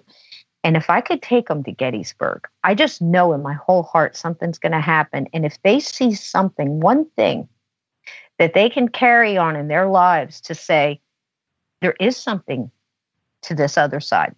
This isn't it. This is our journey, and there's more. Then maybe they wouldn't be as encumbered as I was when I lost everybody when I was young, if that makes any sense. So I kind of told them, let's just do a whirlwind thing. It's going to be like 1 night and 2 days. Let's just do this. And we were so broke, and they had to work, and they were busy in their jobs, and we kept canceling it and going and, saying we were going to go. And every time I said, we can't afford it, something would happen to make us go. Like we get a coupon for half off a, hotel room. And I was talking to my son on the phone. I'm outside of a drugstore. And he says, it's a Friday night, Mom. I don't think I can get off. And I'm, my manager and stuff. I said, it's cool, man. If we can't go now, we'll go next month. No big deal. Doggone it. If I don't walk into that drugstore, this little kid yells, I'm standing in line, and I turn around and my big old purse knocks over some stuff off of the impulse aisle when I was standing next to the cash register. And I looked down at my feet, and I'd knocked some DVDs on the floor. This is 3 minutes after I hung up the phone and said, okay, we won't go. And I looked down, and you're going to think I'm lying, but I promise you, my hand up. Scout's honor, man. I looked down, and what's looking at me is the cover to the movie Gettysburg. Nice. Synchronicity. I'm not. Yep. I'm telling you, man. And there's 2 of them face up, and there's 5 DVDs down there, and I'm still telling myself this didn't happen. And I said, I just hit. It's $5 movies. They're trying to get rid of them. And I go to pick them up, and one of them's Weekend at Bernie's, and another one's something else. And I'm like, okay, I'm going. Because I felt pulled to go. So that connects into what I was saying earlier, that they will get together. Theirs will get together with yours, and they'll go, look, that crazy woman right there, she's going to go. She's going to do something, And I just believe that. So we go. And to speed it up a little bit, I'm going on faith here. It's Halloween night in Gettysburg. It's raining. They had closed all the federal parks that year. And it was, I think, the 150th anniversary. So this is like a lot going on. And we're just driving. And sure enough, if they didn't open them like the day before we left, because it's all federal park out there. Right. If it had been closed, then no way, And I still don't know what I'm going to do. I just kept saying, if you want me to do this, you got to make it happen. So we're sitting at this little thing, and I just signed up for all the little ghost tours and stuff you can do. And I don't know if you've ever been there, but it's kind of crazy. It's like all ghost tours. And I talked with Mark Nesbitt, and I met some other people and stuff. And I signed up for this one. And I said, if I can get on this one, I can get on the field, because you have to go with somebody. There was more cops there and security than there was anything else. You couldn't just walk onto a field and go, I'm here to cross you over. You know, you had to go with something, you know. So we're sitting in this little place, and I won't tell you the name, but we're listening to this guide, and this guide comes in, and he's this big, ominous looking guy. He's about 6'2", and he's wearing a Confederate uniform, and I'm an empath. And the minute he walks in the room, I can feel this guy is jaded. He doesn't want to be here. He's thinking, God, I got to take one more tour on this, you know, that kind of feeling. And sure. I just walked in the room with him, man, and I felt so sorry for him. And it was a very small group. It was myself, my two sons, a little boy, which I thought was so cool because he was so excited, and he brought his parents, and he's explaining everything to him. He was having a moment, and it was awesome. I just loved this kid. And then there was two people sitting in front of me, and it was two women. One was a doctor, and one was a friend of hers. So it was a real small group. And he's giving his spiel, and it's raining. And I'm not joking here when I say this. It's raining outside, and he keeps saying, well, if it rains, we'll go do this, and we'll go do this. And I'm sitting there, and I'm sitting in the stool thinking about it. I'm like, all right, guys. I said, you better stop the rain. You know, I know you're going to think I'm kidding. It wasn't me. It was just intent. And I said, if you want me out there, you know. So he's still doing his talk. And they give you little bags, man. It was kind of cool because everything's all about, you know, Pokemon ghosts now, you know. So we're going to go find ghosts. We're going to go hunt ghosts, you know. So they give you a little bag. And in the bag was dowsing rods, an EMF meter, a little recorder, which, like, how verifiable is that? You know, recorder that they've only used like 8 times a day, you know. And then some other things. I don't even remember. And they handed the bag, and he's passing them out. And he looks over at my boys, and they're laying on, you know, just all man cool on the bench, you know. And one of them's wearing AC/DC t-shirt, and the other one's God knows what. And they're rock and roll kids, you know. And he looks over, these are my kids, man. You know? And he looks over at them, and he goes, and there will be no provoking on this ghost hunt tonight. And I went, okay, that's it. You know, it's like mama's got to speak up. Now I'm way on the other room because God forbid they sit next to me, right? So I look over at Joe. His name was Joe. And I looked at him. I said, Joe. I said, okay, you don't have to worry about us, you know, because the night before somebody had been punched in the stomach on this thing because he was out there provoking, you know. And he said 2 or 3 nights before, a woman had been slapped in the face out on this field, right? Because she was, I don't know, was she whistling Dixie on the Union line? I don't know, but she was being rude. Anyhow, hey, that's fighting words. I'm telling you, man, you know. So, but he was sincere, you know, and he was just like, he was so reluctant. He just didn't even want to be there, you know. So I figured I'd perk him up, and I said, look, Joe, I said, those are my sons. They're with me. I am a soldier. I was in the United States because he said he was a soldier too. He was in the Army. And I said, I was in the Army. I said, we're not here to be rude. There will be no provoking from us. In fact, we come with respect. And I brought them here, you know, to show them that freedom isn't free. And we're here to show our respect to these soldiers who fought because we want to let them know that they were not forgotten. And I was getting choked up. And he just looked at me, and that broke everything that little wall. And he kind of looked up at me, and he knew I meant it. So he went on with his spiel, and then he goes to the door, and he looks outside, and he goes, well, by gosh, if it didn't stop raining, let's go. And I went, thanks, guys. So off we go. And I hung back, and I kind of tugged him on the sleeve a little. And I said, hey, Joe. And he kind of looked down at me because, like I said, I'm short. He looks down on me, and he goes, he said, thanks for saying that. And I said, hey, I meant it, man. And I said, but I got a favor to ask you. I said, would you mind when we get out there on the field? I said, would you mind kind of taking the group off a minute, you know, and kind of leaving me back? Would you trust me to do that? I said, I'm not going to cause any trouble. And he said, oh, why? Do you want to get some like EVPs or something? And I said, no, Joe. I said, I'm going to cross them. And he just looked down at me and I'm waiting for it. He looks down at me and goes, really? And I said, would you trust me to do that, Joe? Can you look in my eyes and see I'm telling you the truth? And he said, I think I would. I said, cool. So we go. And how cool is that he would do that, right?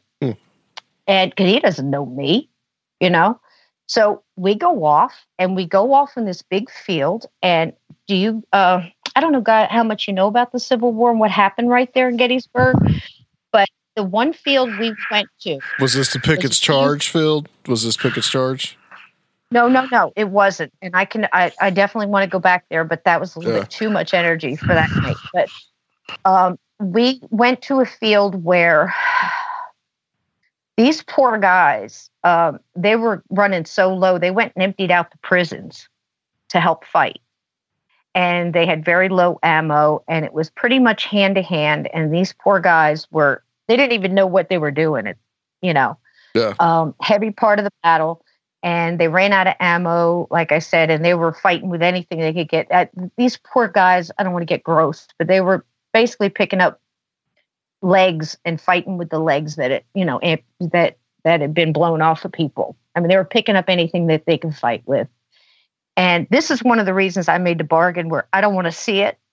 I'll just talk to them, but don't show it to me because I can't concentrate, if I have to see that.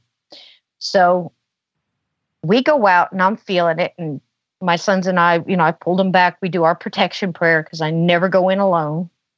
I put all that white light around and I walk in with everything I've got. People say, well, what do you use? And I'm like, I'm sorry, I'm an old soldier. Give me everything. You know what I mean? Just give me everything. So I take my angels, my guides, every bit of good I can get my hands on. And we go walking in there and I tug on Joe's little jacket again. And we walk into this great big tree. I mean, the thing, I couldn't put my arms around it. It'd probably take 4 or 5 people, maybe 4, to put your arms around this thing. It's so huge. And I said, Joe, this tree.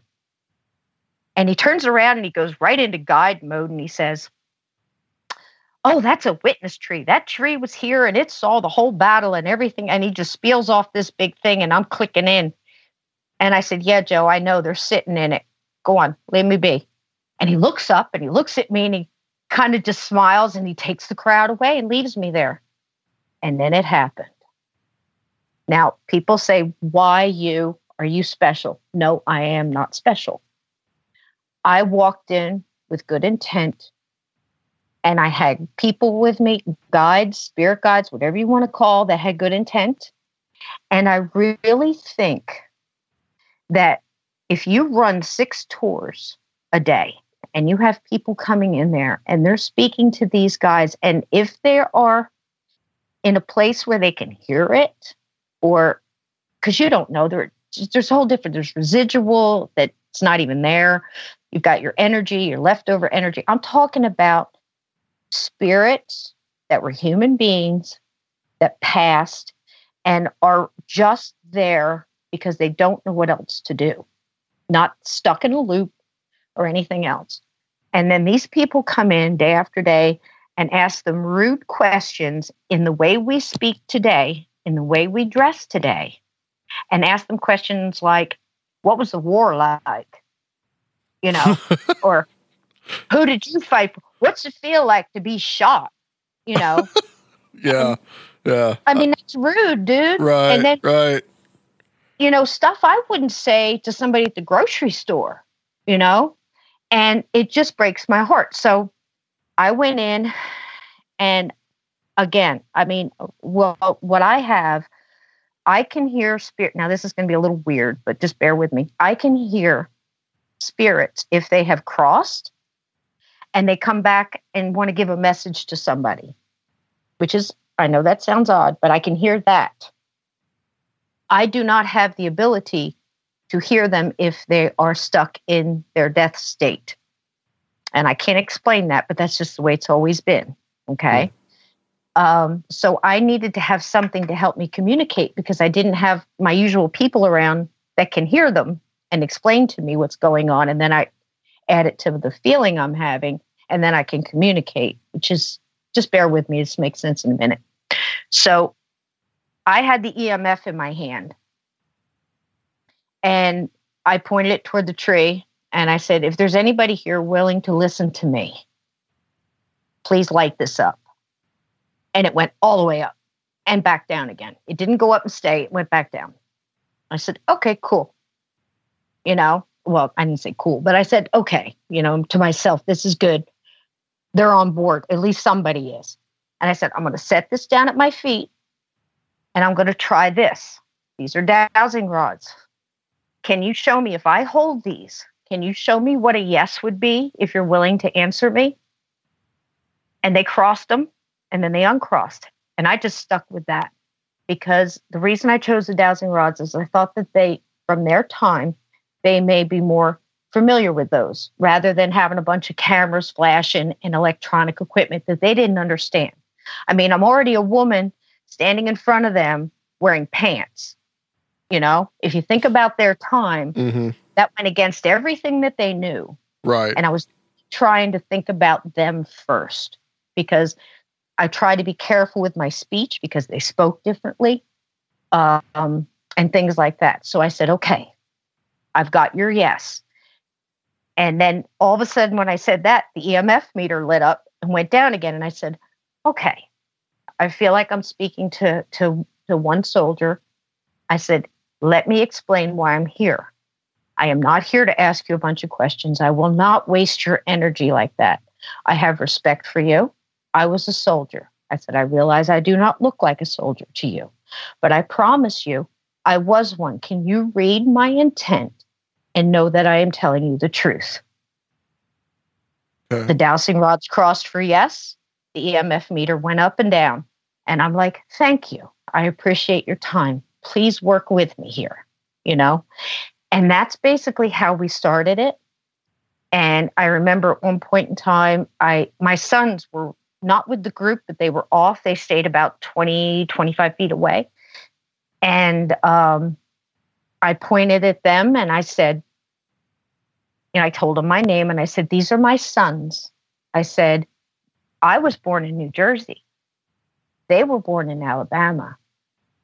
And I said, I realize the battle that you fought is still going on for you. But I'm here to tell you that somewhere along the way, we all came together. And I'm here to help you. Can you read my intent and know that I am telling you the truth? And at that time, when I first started, I felt I had one standing in front of me. And as I continued to talk, more came. And somewhere in the middle of the conversation, I honestly felt like I had 5. And then there was one really erratic energy that was kind of marching around back and forth, doing almost like a figure 8 behind them, that was very full of anxiety. I don't know how to explain that, but it was kind of like if you're pacing back and forth and mumbling to yourself, like, I don't know why you're listening to her. They come and they talk and they do, and it's just going back and forth. So I tried to pay attention to what was in front of me, and I felt like I needed to kind of get control a little bit. And I said, can I speak to the highest ranking gentleman in front of me, please? And the energy shifted, and then I got a yes with both. Now, during this conversation, and it was a 30, 35-minute conversation, so I can't remember every question, but it basically went along that route. And every time they said yes, the dowsing rods would cross and uncross, and the EMF meter would go up and back down. And I asked them a few pointed questions like, do you ever see that things look different around you? And yes. And it got real bright, like almost when they were saying yes, everything got brighter, you know? And Steve, did you fall asleep? Yeah, Steve, you're not dying on us, are you? No, I'm fine. I'm just wrapped in attention here. I thought he fell out. So it kind of, you know, I don't know how to explain it, but I don't know how an EF meter could almost seem brighter, but it was almost like a power surge, kind of. Does that make sense? Sure. Like when they're really, really excited, it went, yes, you know? And at one point in time, I tried to close my eyes most of the time because unless I was looking for the answer, because I was trying to feel what was going on in front of me. And at one time I opened up my eyes and it scared me to death. Joe was standing next to me in that uniform. So I'm like, oh, I don't want to cuss, but oh man, it's like scary. But he set down a little pen flashlight at my feet, like he was in it. He was in it. He was seeing what was going on. And I guess he just thought that if he put the flashlight in front of my feet, maybe they would turn that on or it would help or something. I don't know. I didn't talk to him. I just watched him do it. But doggone it, the next question that was a yes, dowsing rods crossed and uncrossed. The EMF meter went up and down, and then the flashlight went on and off. And I'm like, okay, man, this is like amazing. But you try to contain yourself because you want to stay in the moment with these guys, So I explained why I was there. And I had asked them about, did they see things look differently sometimes? I said, I know the tree is the same. And I know, like the hedgerow is the same. And you all are the same. But do you notice people speak differently and are dressed differently? Because I'm trying to edge into the whole, guess what, you're dead. Because sometimes they don't know they're dead. Yeah. And I couldn't tell whether they knew it or not, And I was trying to ease into it because you just don't walk up and start a conversation like that, I'm trying to be compassionate here. And they did. They noticed things were different. And I said, well, I apologize for that. And I apologize that people are asking you impertinent questions and being rude. And, they just don't understand. I said, but I do. And I'm here. And I had asked them if they had remember ever seeing a light. And I just got a kind of a, like, it's hard to explain, kind of a dull feeling from that question. I mean, nothing moved, nothing lit up, like they were thinking about it, kind of, And I said, okay. And that kind of triggered in my heart that these poor guys were in battle. And Lord knows what they went through before that, how long they'd been from home. It had probably been a long time since they had thought of, if you think about it, the light is love, and it's everything good. However you want to put it, energy, the divine creator, whatever you want to call it, it's good. It's the light is good. So I had to try to get them to think about something that was good. So I said, do you have loved ones that you miss? Yes. And then I got some hesitation. Everything kind of went erratic at that moment. Not everything lit up the same way. So I was thinking they all might have had a different answer there. And I said, okay. Can you remember your parents and how you felt about your parents? And then the one I mentioned earlier that was kind of doing a figure eight behind, he had stopped walking and he was listening, but he was kind of hanging back. And that's when I almost really lost it. And I lost all my military bearing. I almost started to cry. I'm pretty sure I had tears running down my face at this time, but I hadn't lost it. And the guy thinks, and I got this so strong, who could love me? Who could love me? After all I've done. And I kind of focused on him for a minute because I could see where we were going with this. And I said, listen, man, I was a soldier and I'm not going to sit here and tell you all the things that I've done and I've seen, but you were doing your job. You were fighting for your country. You were fighting for your beliefs. You joined because you didn't think there was anything else you could do. Everybody in your town joined in. How could you not?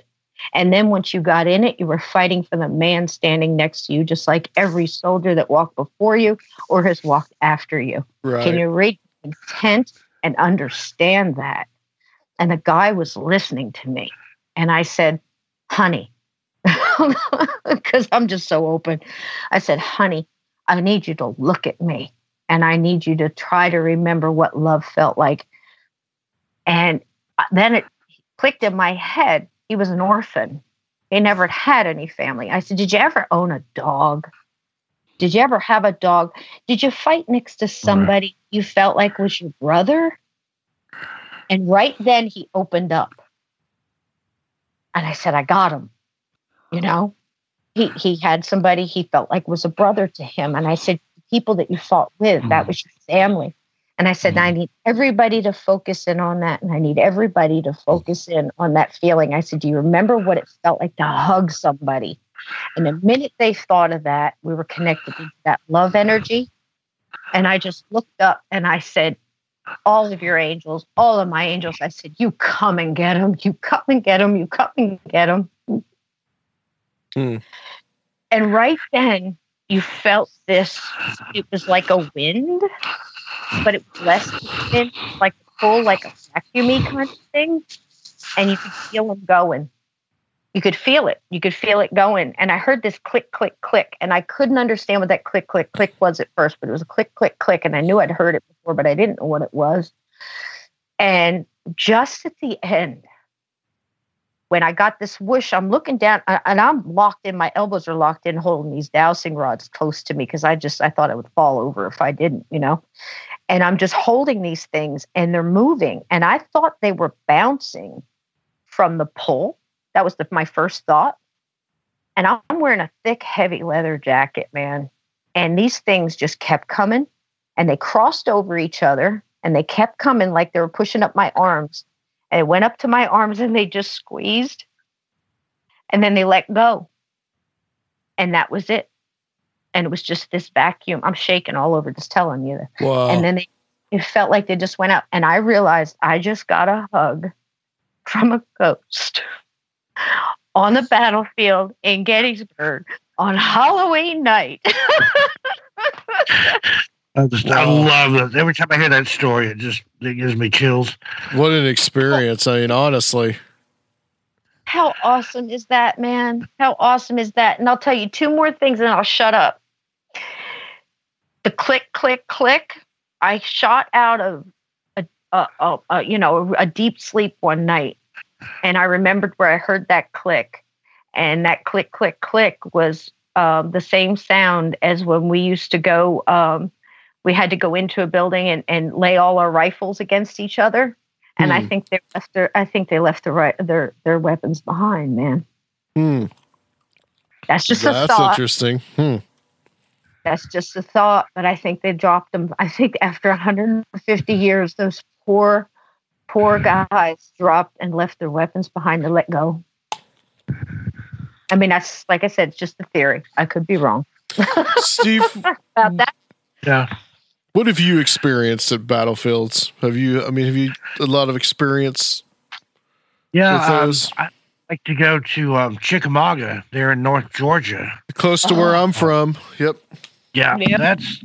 I've never felt anything like she's felt there. I don't feel anything benevolent, let's say, or any peaceful spirits wanting to cross over. There's some evil down there in that battlefield. If you've heard the legend of Old Green Eyes. Oh, yeah.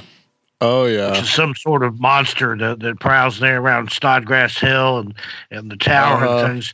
And apparently some of the stories I've heard, they saw whatever this is in there prior to the Civil War.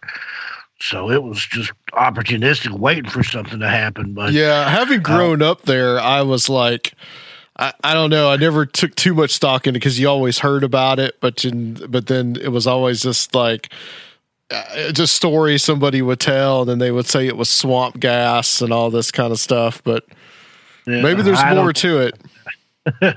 I talked to one of the park rangers down there years ago. I think he's since retired, and he had just enough stories to fill a book. The things that he had seen and heard. There was like a lady in a white dress, and I think she was missing her hand or something like that. There's all kinds of different stories. And then he was telling me about some teenagers, maybe college kids, that had broke into the tower one night. They were going to climb up to the top of it. And one guy, something happened in there that scared him so bad, he ran out one of the windows, not realizing he was on the second or third story up. And messed himself up really good. But it's just, that's one of those places. I've been there like in the evening when the fog is starting to roll in, the mist and stuff, and you can hear things. I mean, you hear conversations. I've heard stray gunshots. I've heard people yelling. Of course, it is North Georgia, so that's maybe not too uncommon. It makes you think. Sorry, I had jab in there, but oh man. I mean, well, have you guys? Can I ask you guys a question? What I said makes sense. People go out and shoot their guns and yell at each other and stuff in the woods, but there's something there. There's definitely something going on there. Yeah, I've been there. Can I I've ask been there you guys many a question? times. Sure. I'm sorry. I don't mean to interrupt, but No, go before ahead. you left that thought, I just wanted to ask you this if you guys have ever thought, because we've got kind of a round table of, wise people here, talk, so I can ask. You're aware that when you have a battlefield like that, not only do you have everything that's ever happened on that ground, but, Native Americans will tell you some ground is just bad, and Yeah. bad things tend to happen there. It draws negative, but Yeah. that's not the question. The question is, are you aware that when battles like that go on, there are things that feed on negative energy that hold these spirits back? Yeah. Yeah, Okay. I have heard that kind of thing before. Yeah. Mm-hmm. And when you're there, they're very not too happy that you're there to release them. So that's a lot of people won't go in. If you ever have a chance to get Patrick Burke on, he does a lot of battlefield rescue, him and his crew. In fact, he's given up everything else just to do that. And he will tell you some wonderful stories about aliens being there. I'm one of those people that believe all this is connected. People like to separate the paranormal, but I believe that's not paranormal. I believe it's just a natural thing that happens. But he will tell you that he's had to fight some things to get these spirits away because they want them to keep repeating and going through the agony because it's food, Didn't we talk about that once, Steve, about, the black guy we talked coming about how down?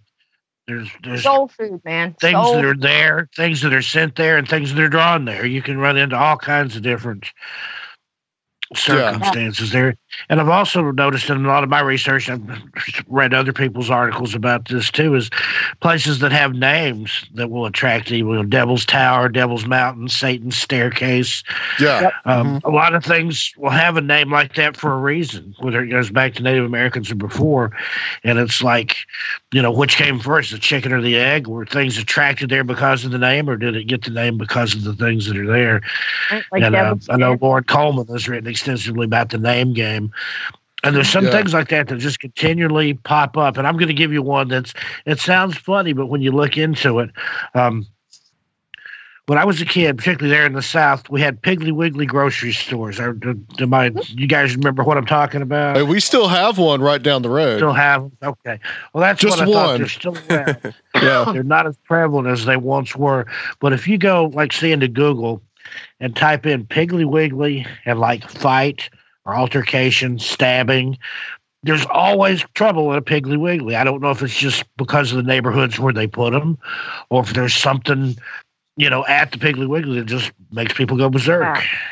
Yeah, Walmart's kind of getting like that now, though, if you really think about it. Because they say that Walmart is, wherever a Walmart is, people will protest if a Walmart's coming into a town because they don't want the crime that it brings into the town. The Walmart, bad things will happen in Walmart parking lots.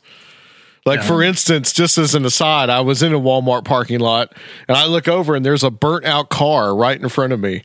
I'm like, what in the world is going on in this parking lot? Wow. So it's I think it may have something to do with us. Maybe we create these things as we go through. And just the added emotions and all these things that we bring to it. But I do believe that there are places definitely on the earth, like vortices. Think the Skinwalker Ranch, for instance.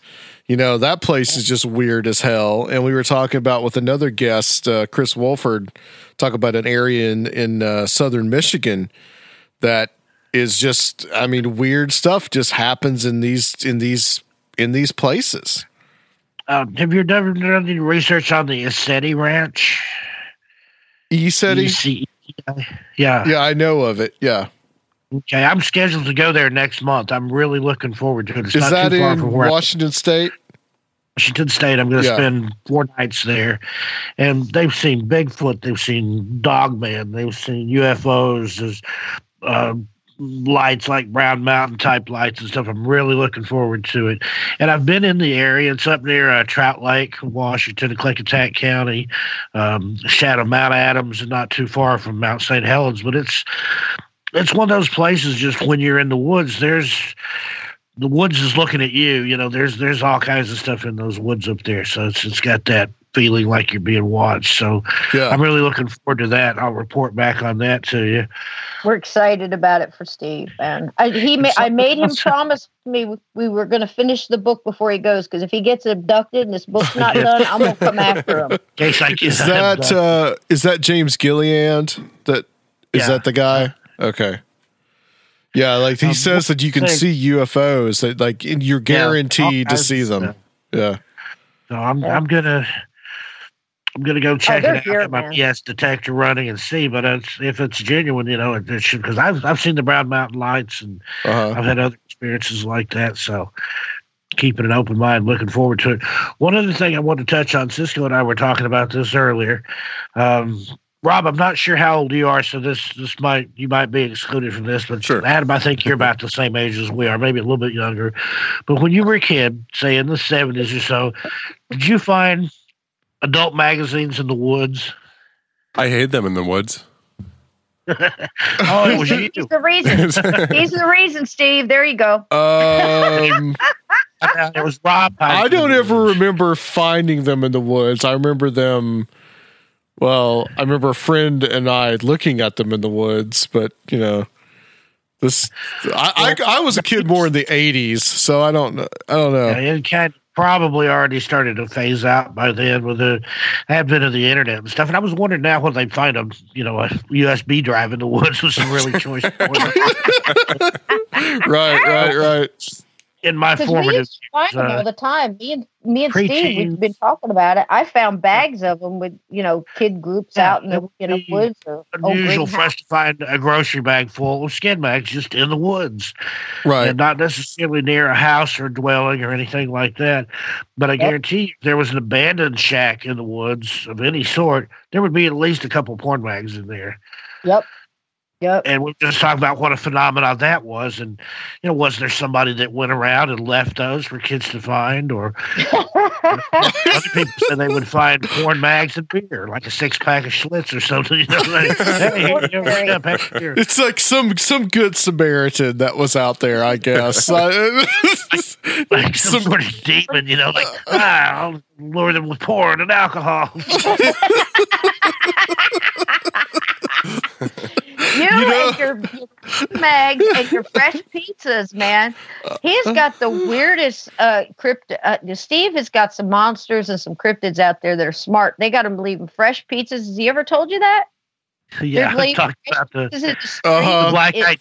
If they should be the black-eyed bikini models with the pizzas, beer, and a nice metal album. Well, it's interesting that you mentioned that. And by the way, that is like something that I've never thought of, Steve. So thank you. But it's interesting that you mentioned that, because I remember when the whole Phantom Clown thing started last year. Do you remember the first thing that they talked about was that there was supposedly this abandoned shack behind that apartment complex in North Carolina where the clowns lived. And that's where the kids said the clowns lived in that abandoned shack. Do you remember this? Yeah, they said they found clown paraphernalia, which we never identified. Like going out of the shack, see flash lights and stuff, and then the clowns would come out and chase them. Yeah. Wait a minute, Rob. Yes. Did you just say clown paraphernalia? Yeah, and they never explained what that meant. Yeah. Okay. I don't know if it was a flower that squirts water or big shoes. I'm just going to process that for a minute. What the hell does that mean? I don't know, but it terrifies me. Suspenders. That's terrifying. Really big bow tie. Large shoes, rubber noses. What? Okay, that's face creepy. paint. That's creepy. Steve, did you tell them my theory on the clowns? Certainly you did. I don't think so, but go ahead. We've talked about the clowns before. Last time I was on a sack. Man. Just to say I didn't already. You've heard Steve's the black-eyed children, and I'm sorry, but the black-eyed children freak me out too. Now I'm going to already be upset because every time we talk about this, something happens. Somebody knocks on my door, something happens, and I always blame Steve. But I'm going to go ahead and say it just for you and just for Adam and Rob and your listeners. The black-eyed kids, we all have theories. We all know, and it's creepy that they have to be invited, like the vampires. Like, is it this? Is it that? Sure. And if it is interdimensional or whatever you want to call it. And they're being sent like the Greys, maybe. I think Greys are like worker bees being, by somebody else, go in there and get that DNA, that kind of thing. It's just a theory. But I think the black-eyed kids are like that too. Now, what happens when they get in? We don't know. But obviously there's some kind of hypnotic thing, like let me in, is it food time? All that creepy stuff going on, right? And the knock. Well, I think they go back to whoever sent them and go, look, man, this is not working. They don't like kids. You said they like kids. Nobody's letting us in. What's next? They love clowns. Send in the clowns. They love the clowns. They'll let the clowns. They'll follow the clowns. Okay. And then Steve says they need to send in Playboy bunnies with, what'd you say, albums and pizzas? With, pizza and metal albums. I think the key is to say that our greatest fear are the hot, buxom Playboy models carrying beer with metal albums, because I think that we talked about this a little bit on our last show, which you guys haven't heard yet because it hasn't been posted, but on the last show I talked about how like these entities just reflect back what our fear, and they reflect back to what we are worried about, what we are concerned about, what is possibly going on in the world at the time. So I think that's what it is. I think it's like they just reflect these things that are in the consciousness. And if you look at the clown scare, perfect. Perfect for what we were going through in 2016, all the uncertainty. It's like the trickster. It's the eternal trickster model. Every culture has that, right? Like Pan and Loki and all these. It's just the same thing that we have experienced for millennia. Yeah. Isn't that the whole premise of it? Before the black-eyed kids, you had the Men in Black. Yes. Which at that time, at the height of the Cold War, foreigners in dark suits with dark glasses. It's like, right. Again, preying on fears. It makes sense. Right. It's like you will not talk about this. You will not talk about this. Yeah. So I know Steve's black-eyed kid experience. Have you ever had one, Cisco? No. No. You sound very thankful. No. But I'll tell you, the last time we were talking about it, because Steve doesn't really like to talk about it, and I totally get that, because I've got those too where, they just stay with you. All you have to do is think about it and your skin's crawling. You've had those experiences, I've not had the black-eyed children. But the next morning I was up and I was thinking about it after we were talking about it, and there's a knock at my door. And it's that knock, that bonk, bonk, bonk, bonk, bonk, bonk. And I'm just like, I can't say what I said because I don't want to do that to your show. But I was like, Steven, take him back. Because it does. Now, what I do, I know this is going to sound crazy, but I just start singing like a really happy song because I just fight everything with, sunshine and whatever, when it comes to that, because anything that bad can't be around that, if you're happy, that's just my theory. And I opened the door. There was nobody there. I've had that happen. Yeah, there was nobody there. Mm-hmm. But night after the first time I talked about it, I heard a scream outside my window. It's just like, it's like a tulpa or something. The more you talk about it and the more energy you feed into it, the more powerful it becomes. And that's. Yep. Tell him what we were talking the other night, Steve, about the guy who wrote The Shadow. Oh, Tell Adam and Rob. They'll love it. What's the guy's name? It's like I wish I knew. Walter B. Gibson, who wrote the Shadow stories that were on the radio and paperback. Yeah, books the Shadow knows. Yeah. Right. Yeah. Yep. Well, apparently, and he wrote like hundreds of these radio scripts and novels and stuff. People actually reported seeing the person described as the Shadow in his apartment, and he would see it too. The guy with the black coat pulled up, the the collar pulled up and the slouch hat pulled down, red scarf over his face. He would see it often, and there was even people that came to dinner parties and things there that would catch a glimpse of a man. And that's kind of what we were talking about, that's almost like a tulpa or something, where you fed that much energy and that much emotion, basically created a whole universe around this person, and it just kind of somehow they sprang to life. Well, the latest like man, You have that in other books too, like Stephen King's The Dark Half, or right? Slender Man. Yeah. Yep, Slender Man. Been written about, that. So it's not a novel idea, but for it to actually happen, and if you remember back in the 70s, and I can't remember, there was a book about it. It was one of the first parapsychological studies was done at Duke University, and they said about creating a thought form like that. And basically, they created a ghost, and then it would do things. They recorded experiences. What was it, like Daniel or something? Philip, they called it Philip experiment. Yeah, you remember what I'm talking about? Yeah, Philip experiment. Yep. But And they isn't that found crazy? that this thing they created actually would go out and do stuff and move things, and it's just, it makes you wonder, how many of the poltergeists and things like that, is it really a residual ghost, or is it, somebody's imagination is such that they've created something that's not really anything. Yeah, those are the ones And that it's really interest me, because we know the origin story of it. We know that it was created by someone. We know who it was created by, and yet it starts manifesting.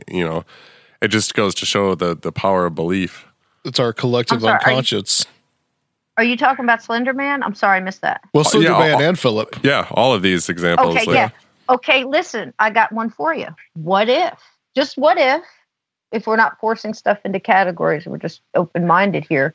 I have a theory on that, and it's possible. What if Slender Man really did exist, and he was influencing the writer to create him, to where the writer didn't even know it and thought he created him? You see what I'm saying? Gets back to that chicken or the egg thing. Yeah, exactly. right. It's so many different things. And influenced the writer to the point that he fed enough energy into it that he was able to spring forth into our dimension. Right. So that's just about it. That's why I keep calling this a paranormal millennium, because every time you answer something, and like I said, even in the book, we tried very carefully. I mean, I know I did. I haven't, like I said, I don't influence what Steve writes. I send it to him. He writes what he wants to write, and that's how it goes right there. There's no changing of stuff.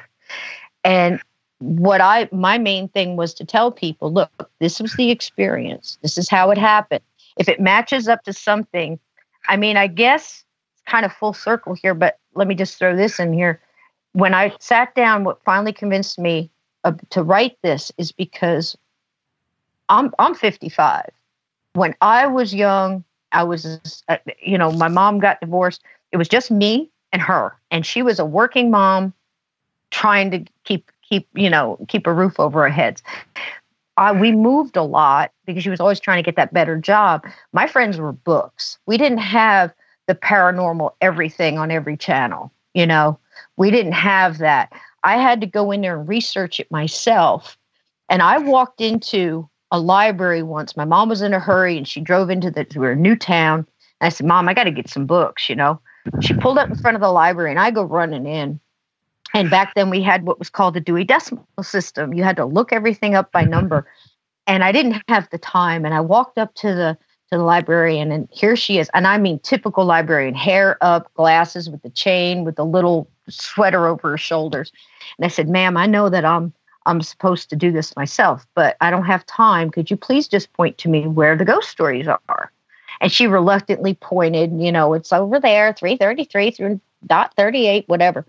And I said, okay. And I ran over there, and I'm looking, and I'm so excited to pull down these books. And it's like, the Bump in the Night books for little kids. And I was like so depressed, and I'm looking through, and I ran back up to her, and I said, Ma'am, I'm sorry. Those are for like the little kid stories. What I'm looking for is the true ghost stories. And she stands up, and she looks down at me. She pulls her glasses down her nose, and she says, there are no true ghost stories. And I was like, what? But that's why I wrote this book. That's why I asked for help, because even though it's almost like in my lifetime memory, we're almost back to that point again, because I don't care how much evidence you see on YouTube or on these shows, they're just, it's like we've out-teched ourselves. We can't even believe it anymore. Like, is it a real EVP, or are they just trying to get ratings? Is it a real apparition, or is it a producer put it there? Is it, is this really some ghost that knocked this kid down the hallway that, the cameras caught? Or is it just 5 kids in the basement eating cheese doodles, showing us what they can do on, graphic design? So I wanted to get back to that innocence of just the facts, ma'am, Yeah. That kind of thing where, so if a kid is having an experience, it can match it up to the experience maybe mine or Steve had and say, yeah, that was it. That's exactly what it said. That's exactly how it acted. So they can match it up to something true. That's what my point was. I've always appreciated the true stories. I've always appreciated the personal experiences that only people understand. And in the time that we have left, Cisco, I really want to get you on your story about your great grandmother. Because this is one that really fascinates me. Okay, sweetie. Okay. Well, it was right after my mom and everybody split up, and we went to go stay with my grandparents, my papa, my nana. And they lived in a little gray house, and my grandfather was still working. He worked in a big factory called Bendix, and my mom was out working. And I was young, kindergarten. And the bus used to drop right out front. And my nana was great, but she basically watched soap operas, and I usually watch them with her or whatever, but it was hot. We didn't have air conditioning. We didn't have anything like that. And I used to go downstairs in the cellar. I know that sounds weird, but it was just different then. There was a root cellar down there, and there used to be all kind of canned items and stuff, and big baskets of apples and pears and potatoes and stuff like that. And I always go down and get an apple. And I loved it down there because it was so nice and cool, and it was so hot outside, And when my grandpappy was home, he had a little workbench to the side and all these different cool tools and stuff. And he used to teach me different things and tell me not to touch a lot of things. And on days when he wasn't home, there was a little room off where the root cellar part was, and it had a little curtain. And inside, it was a sewing room where my nana would go, and her mom, my great-grandmother, would sew. And it had a big Singer sewing machine. And if all you youngins don't know what that is, it's a big Singer sewing machine. It's a beast. And it's got a pedal on the bottom. And you push it with your feet, and that makes the needle go up and down. And it was so nice to go in there. And my great-grandmother, her name was Flora May, and she was almost full-blooded Lenape Indian. And she was just beautiful.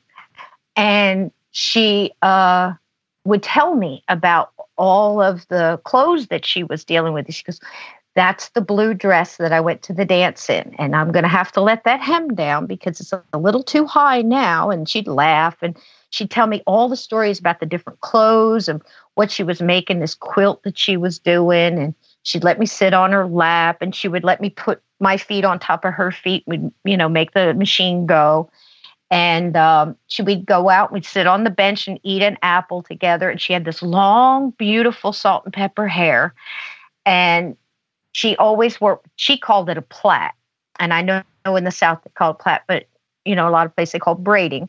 And she would teach me how to braid. She says, you need to know how to do this. And while I did that, she would tell me stories. And the reason it seemed to be so important to her was when she was a little girl, she couldn't tell anybody she was Native American because she told me that they would come and take your things. And sometimes people disappeared, and it was scary.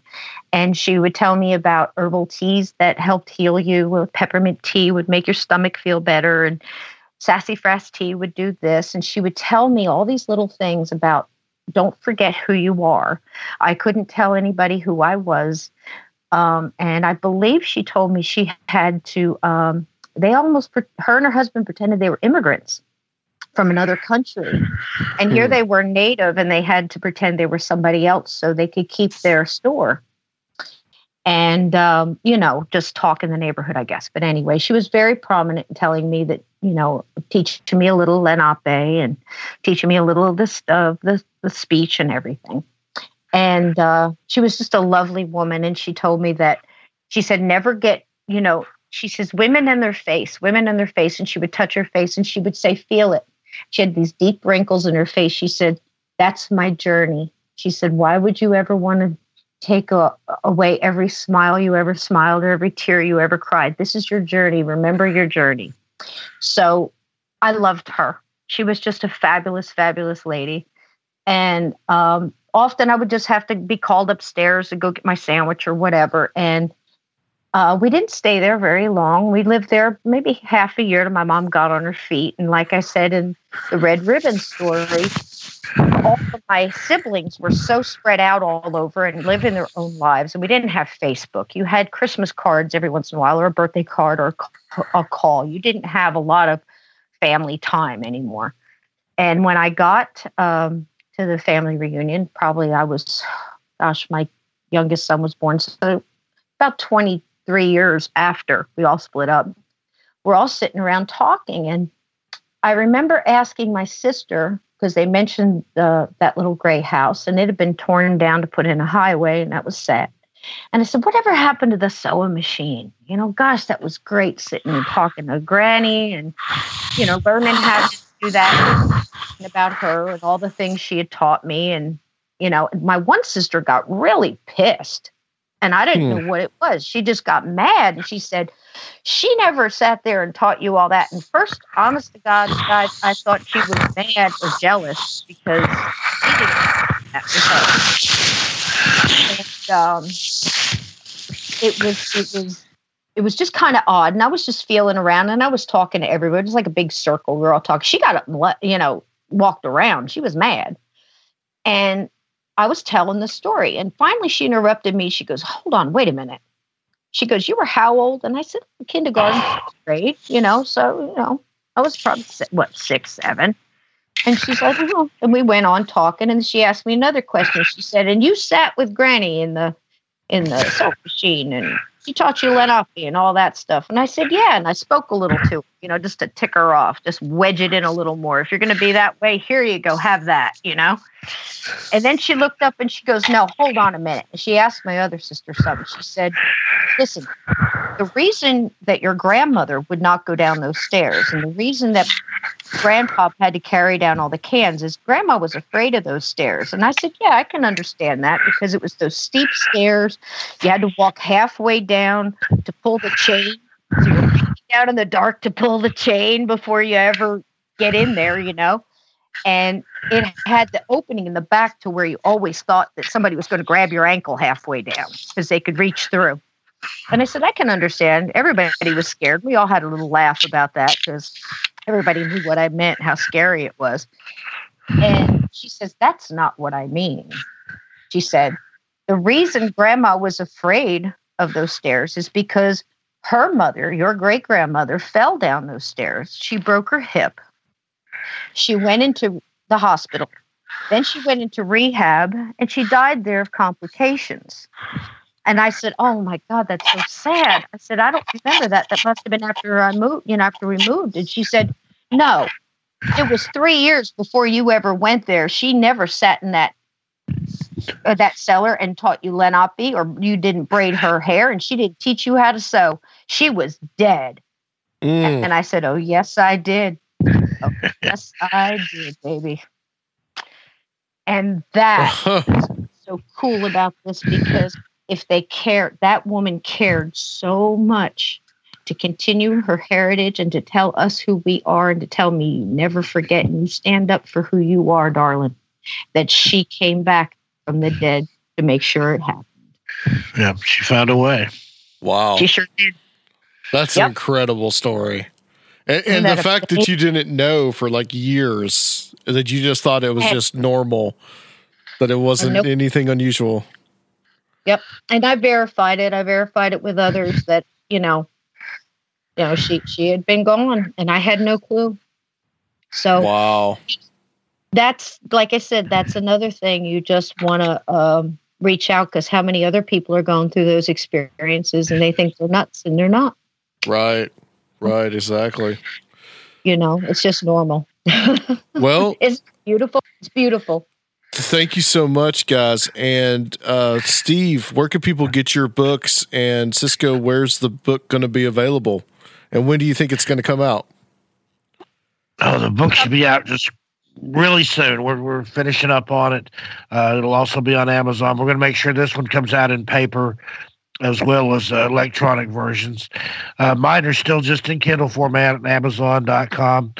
Strange Things in the Woods and More Strange Things in the Woods. And then my book of personal experiences, My Strange World. I've got 3 other books that I'm working on, looking at late summer, early fall release on those.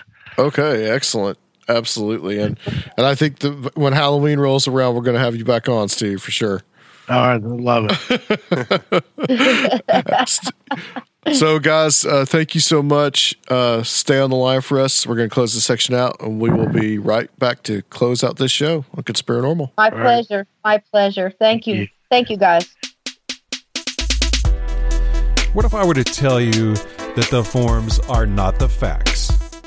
And what if I were to ask you the shape of water? Water is in a state of constant flow and flux, a paradox of weakness and strength. My name is Aaron David, and I am host of Charm the Water, a weekly podcast centering on the occult and mysticism, based in Asheville, North Carolina. You can find us at charmthewater.com or iTunes, Google Play, Stitcher, your favorite pod feeder. Come holler.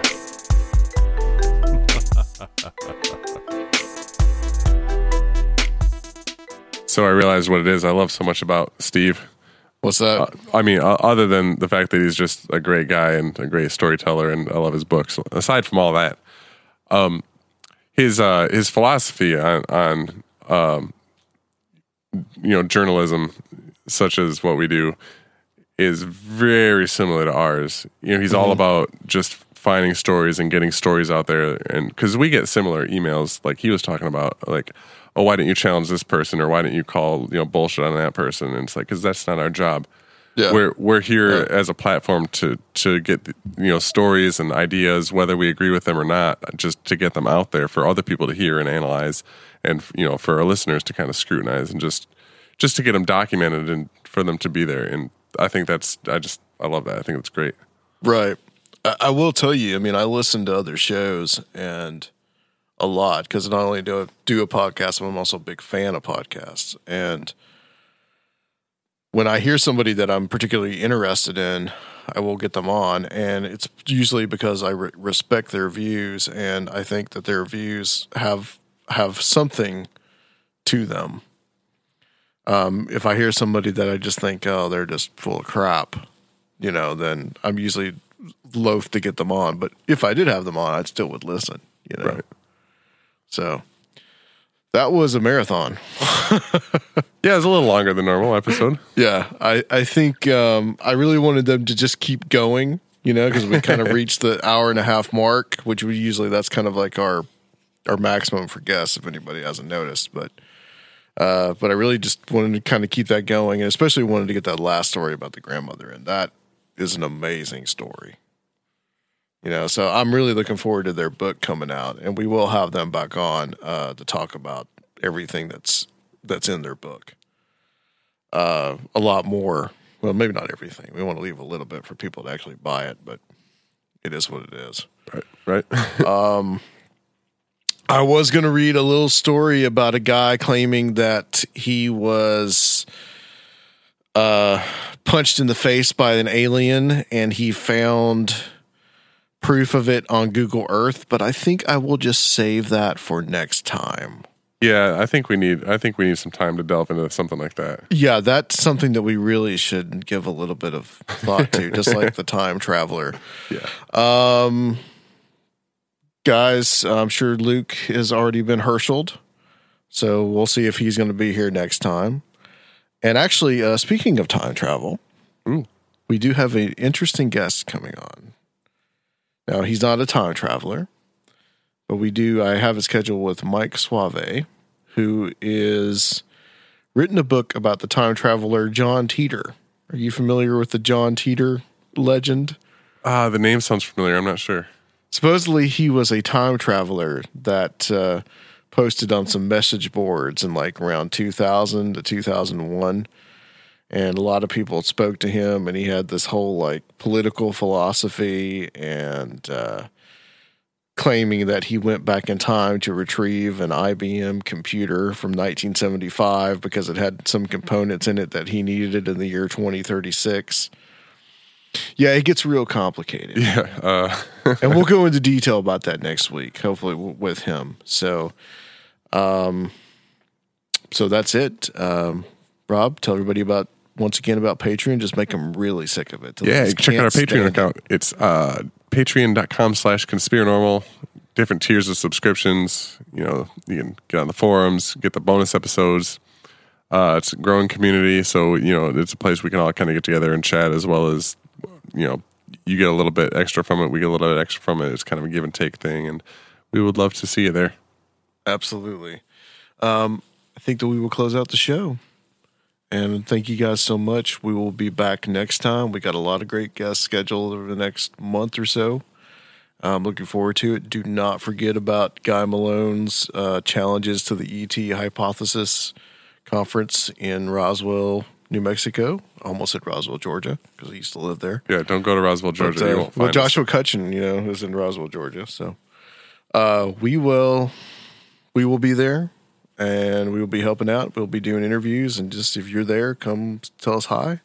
And we'll talk to you next time on Conspiranormal! I'm still tired.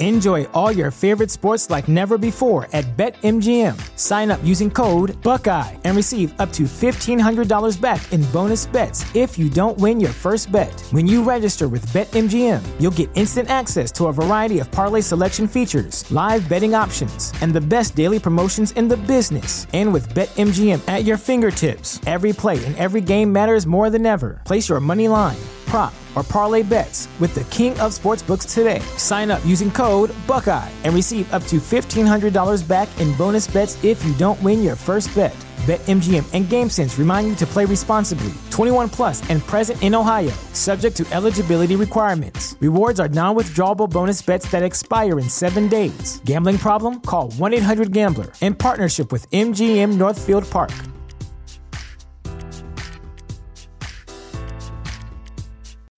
When you need mealtime inspiration, it's worth shopping Kroger, where you'll find over 30,000 mouth-watering choices that excite your inner foodie. And no matter what tasty choice you make, you'll enjoy our everyday low prices, plus extra ways to save, like digital coupons worth over $600 each week. You can also save up to $1 off per gallon at the pump with fuel points. More savings and more inspiring flavors make shopping Kroger worth it every time. Kroger, fresh for everyone. Fuel restrictions apply.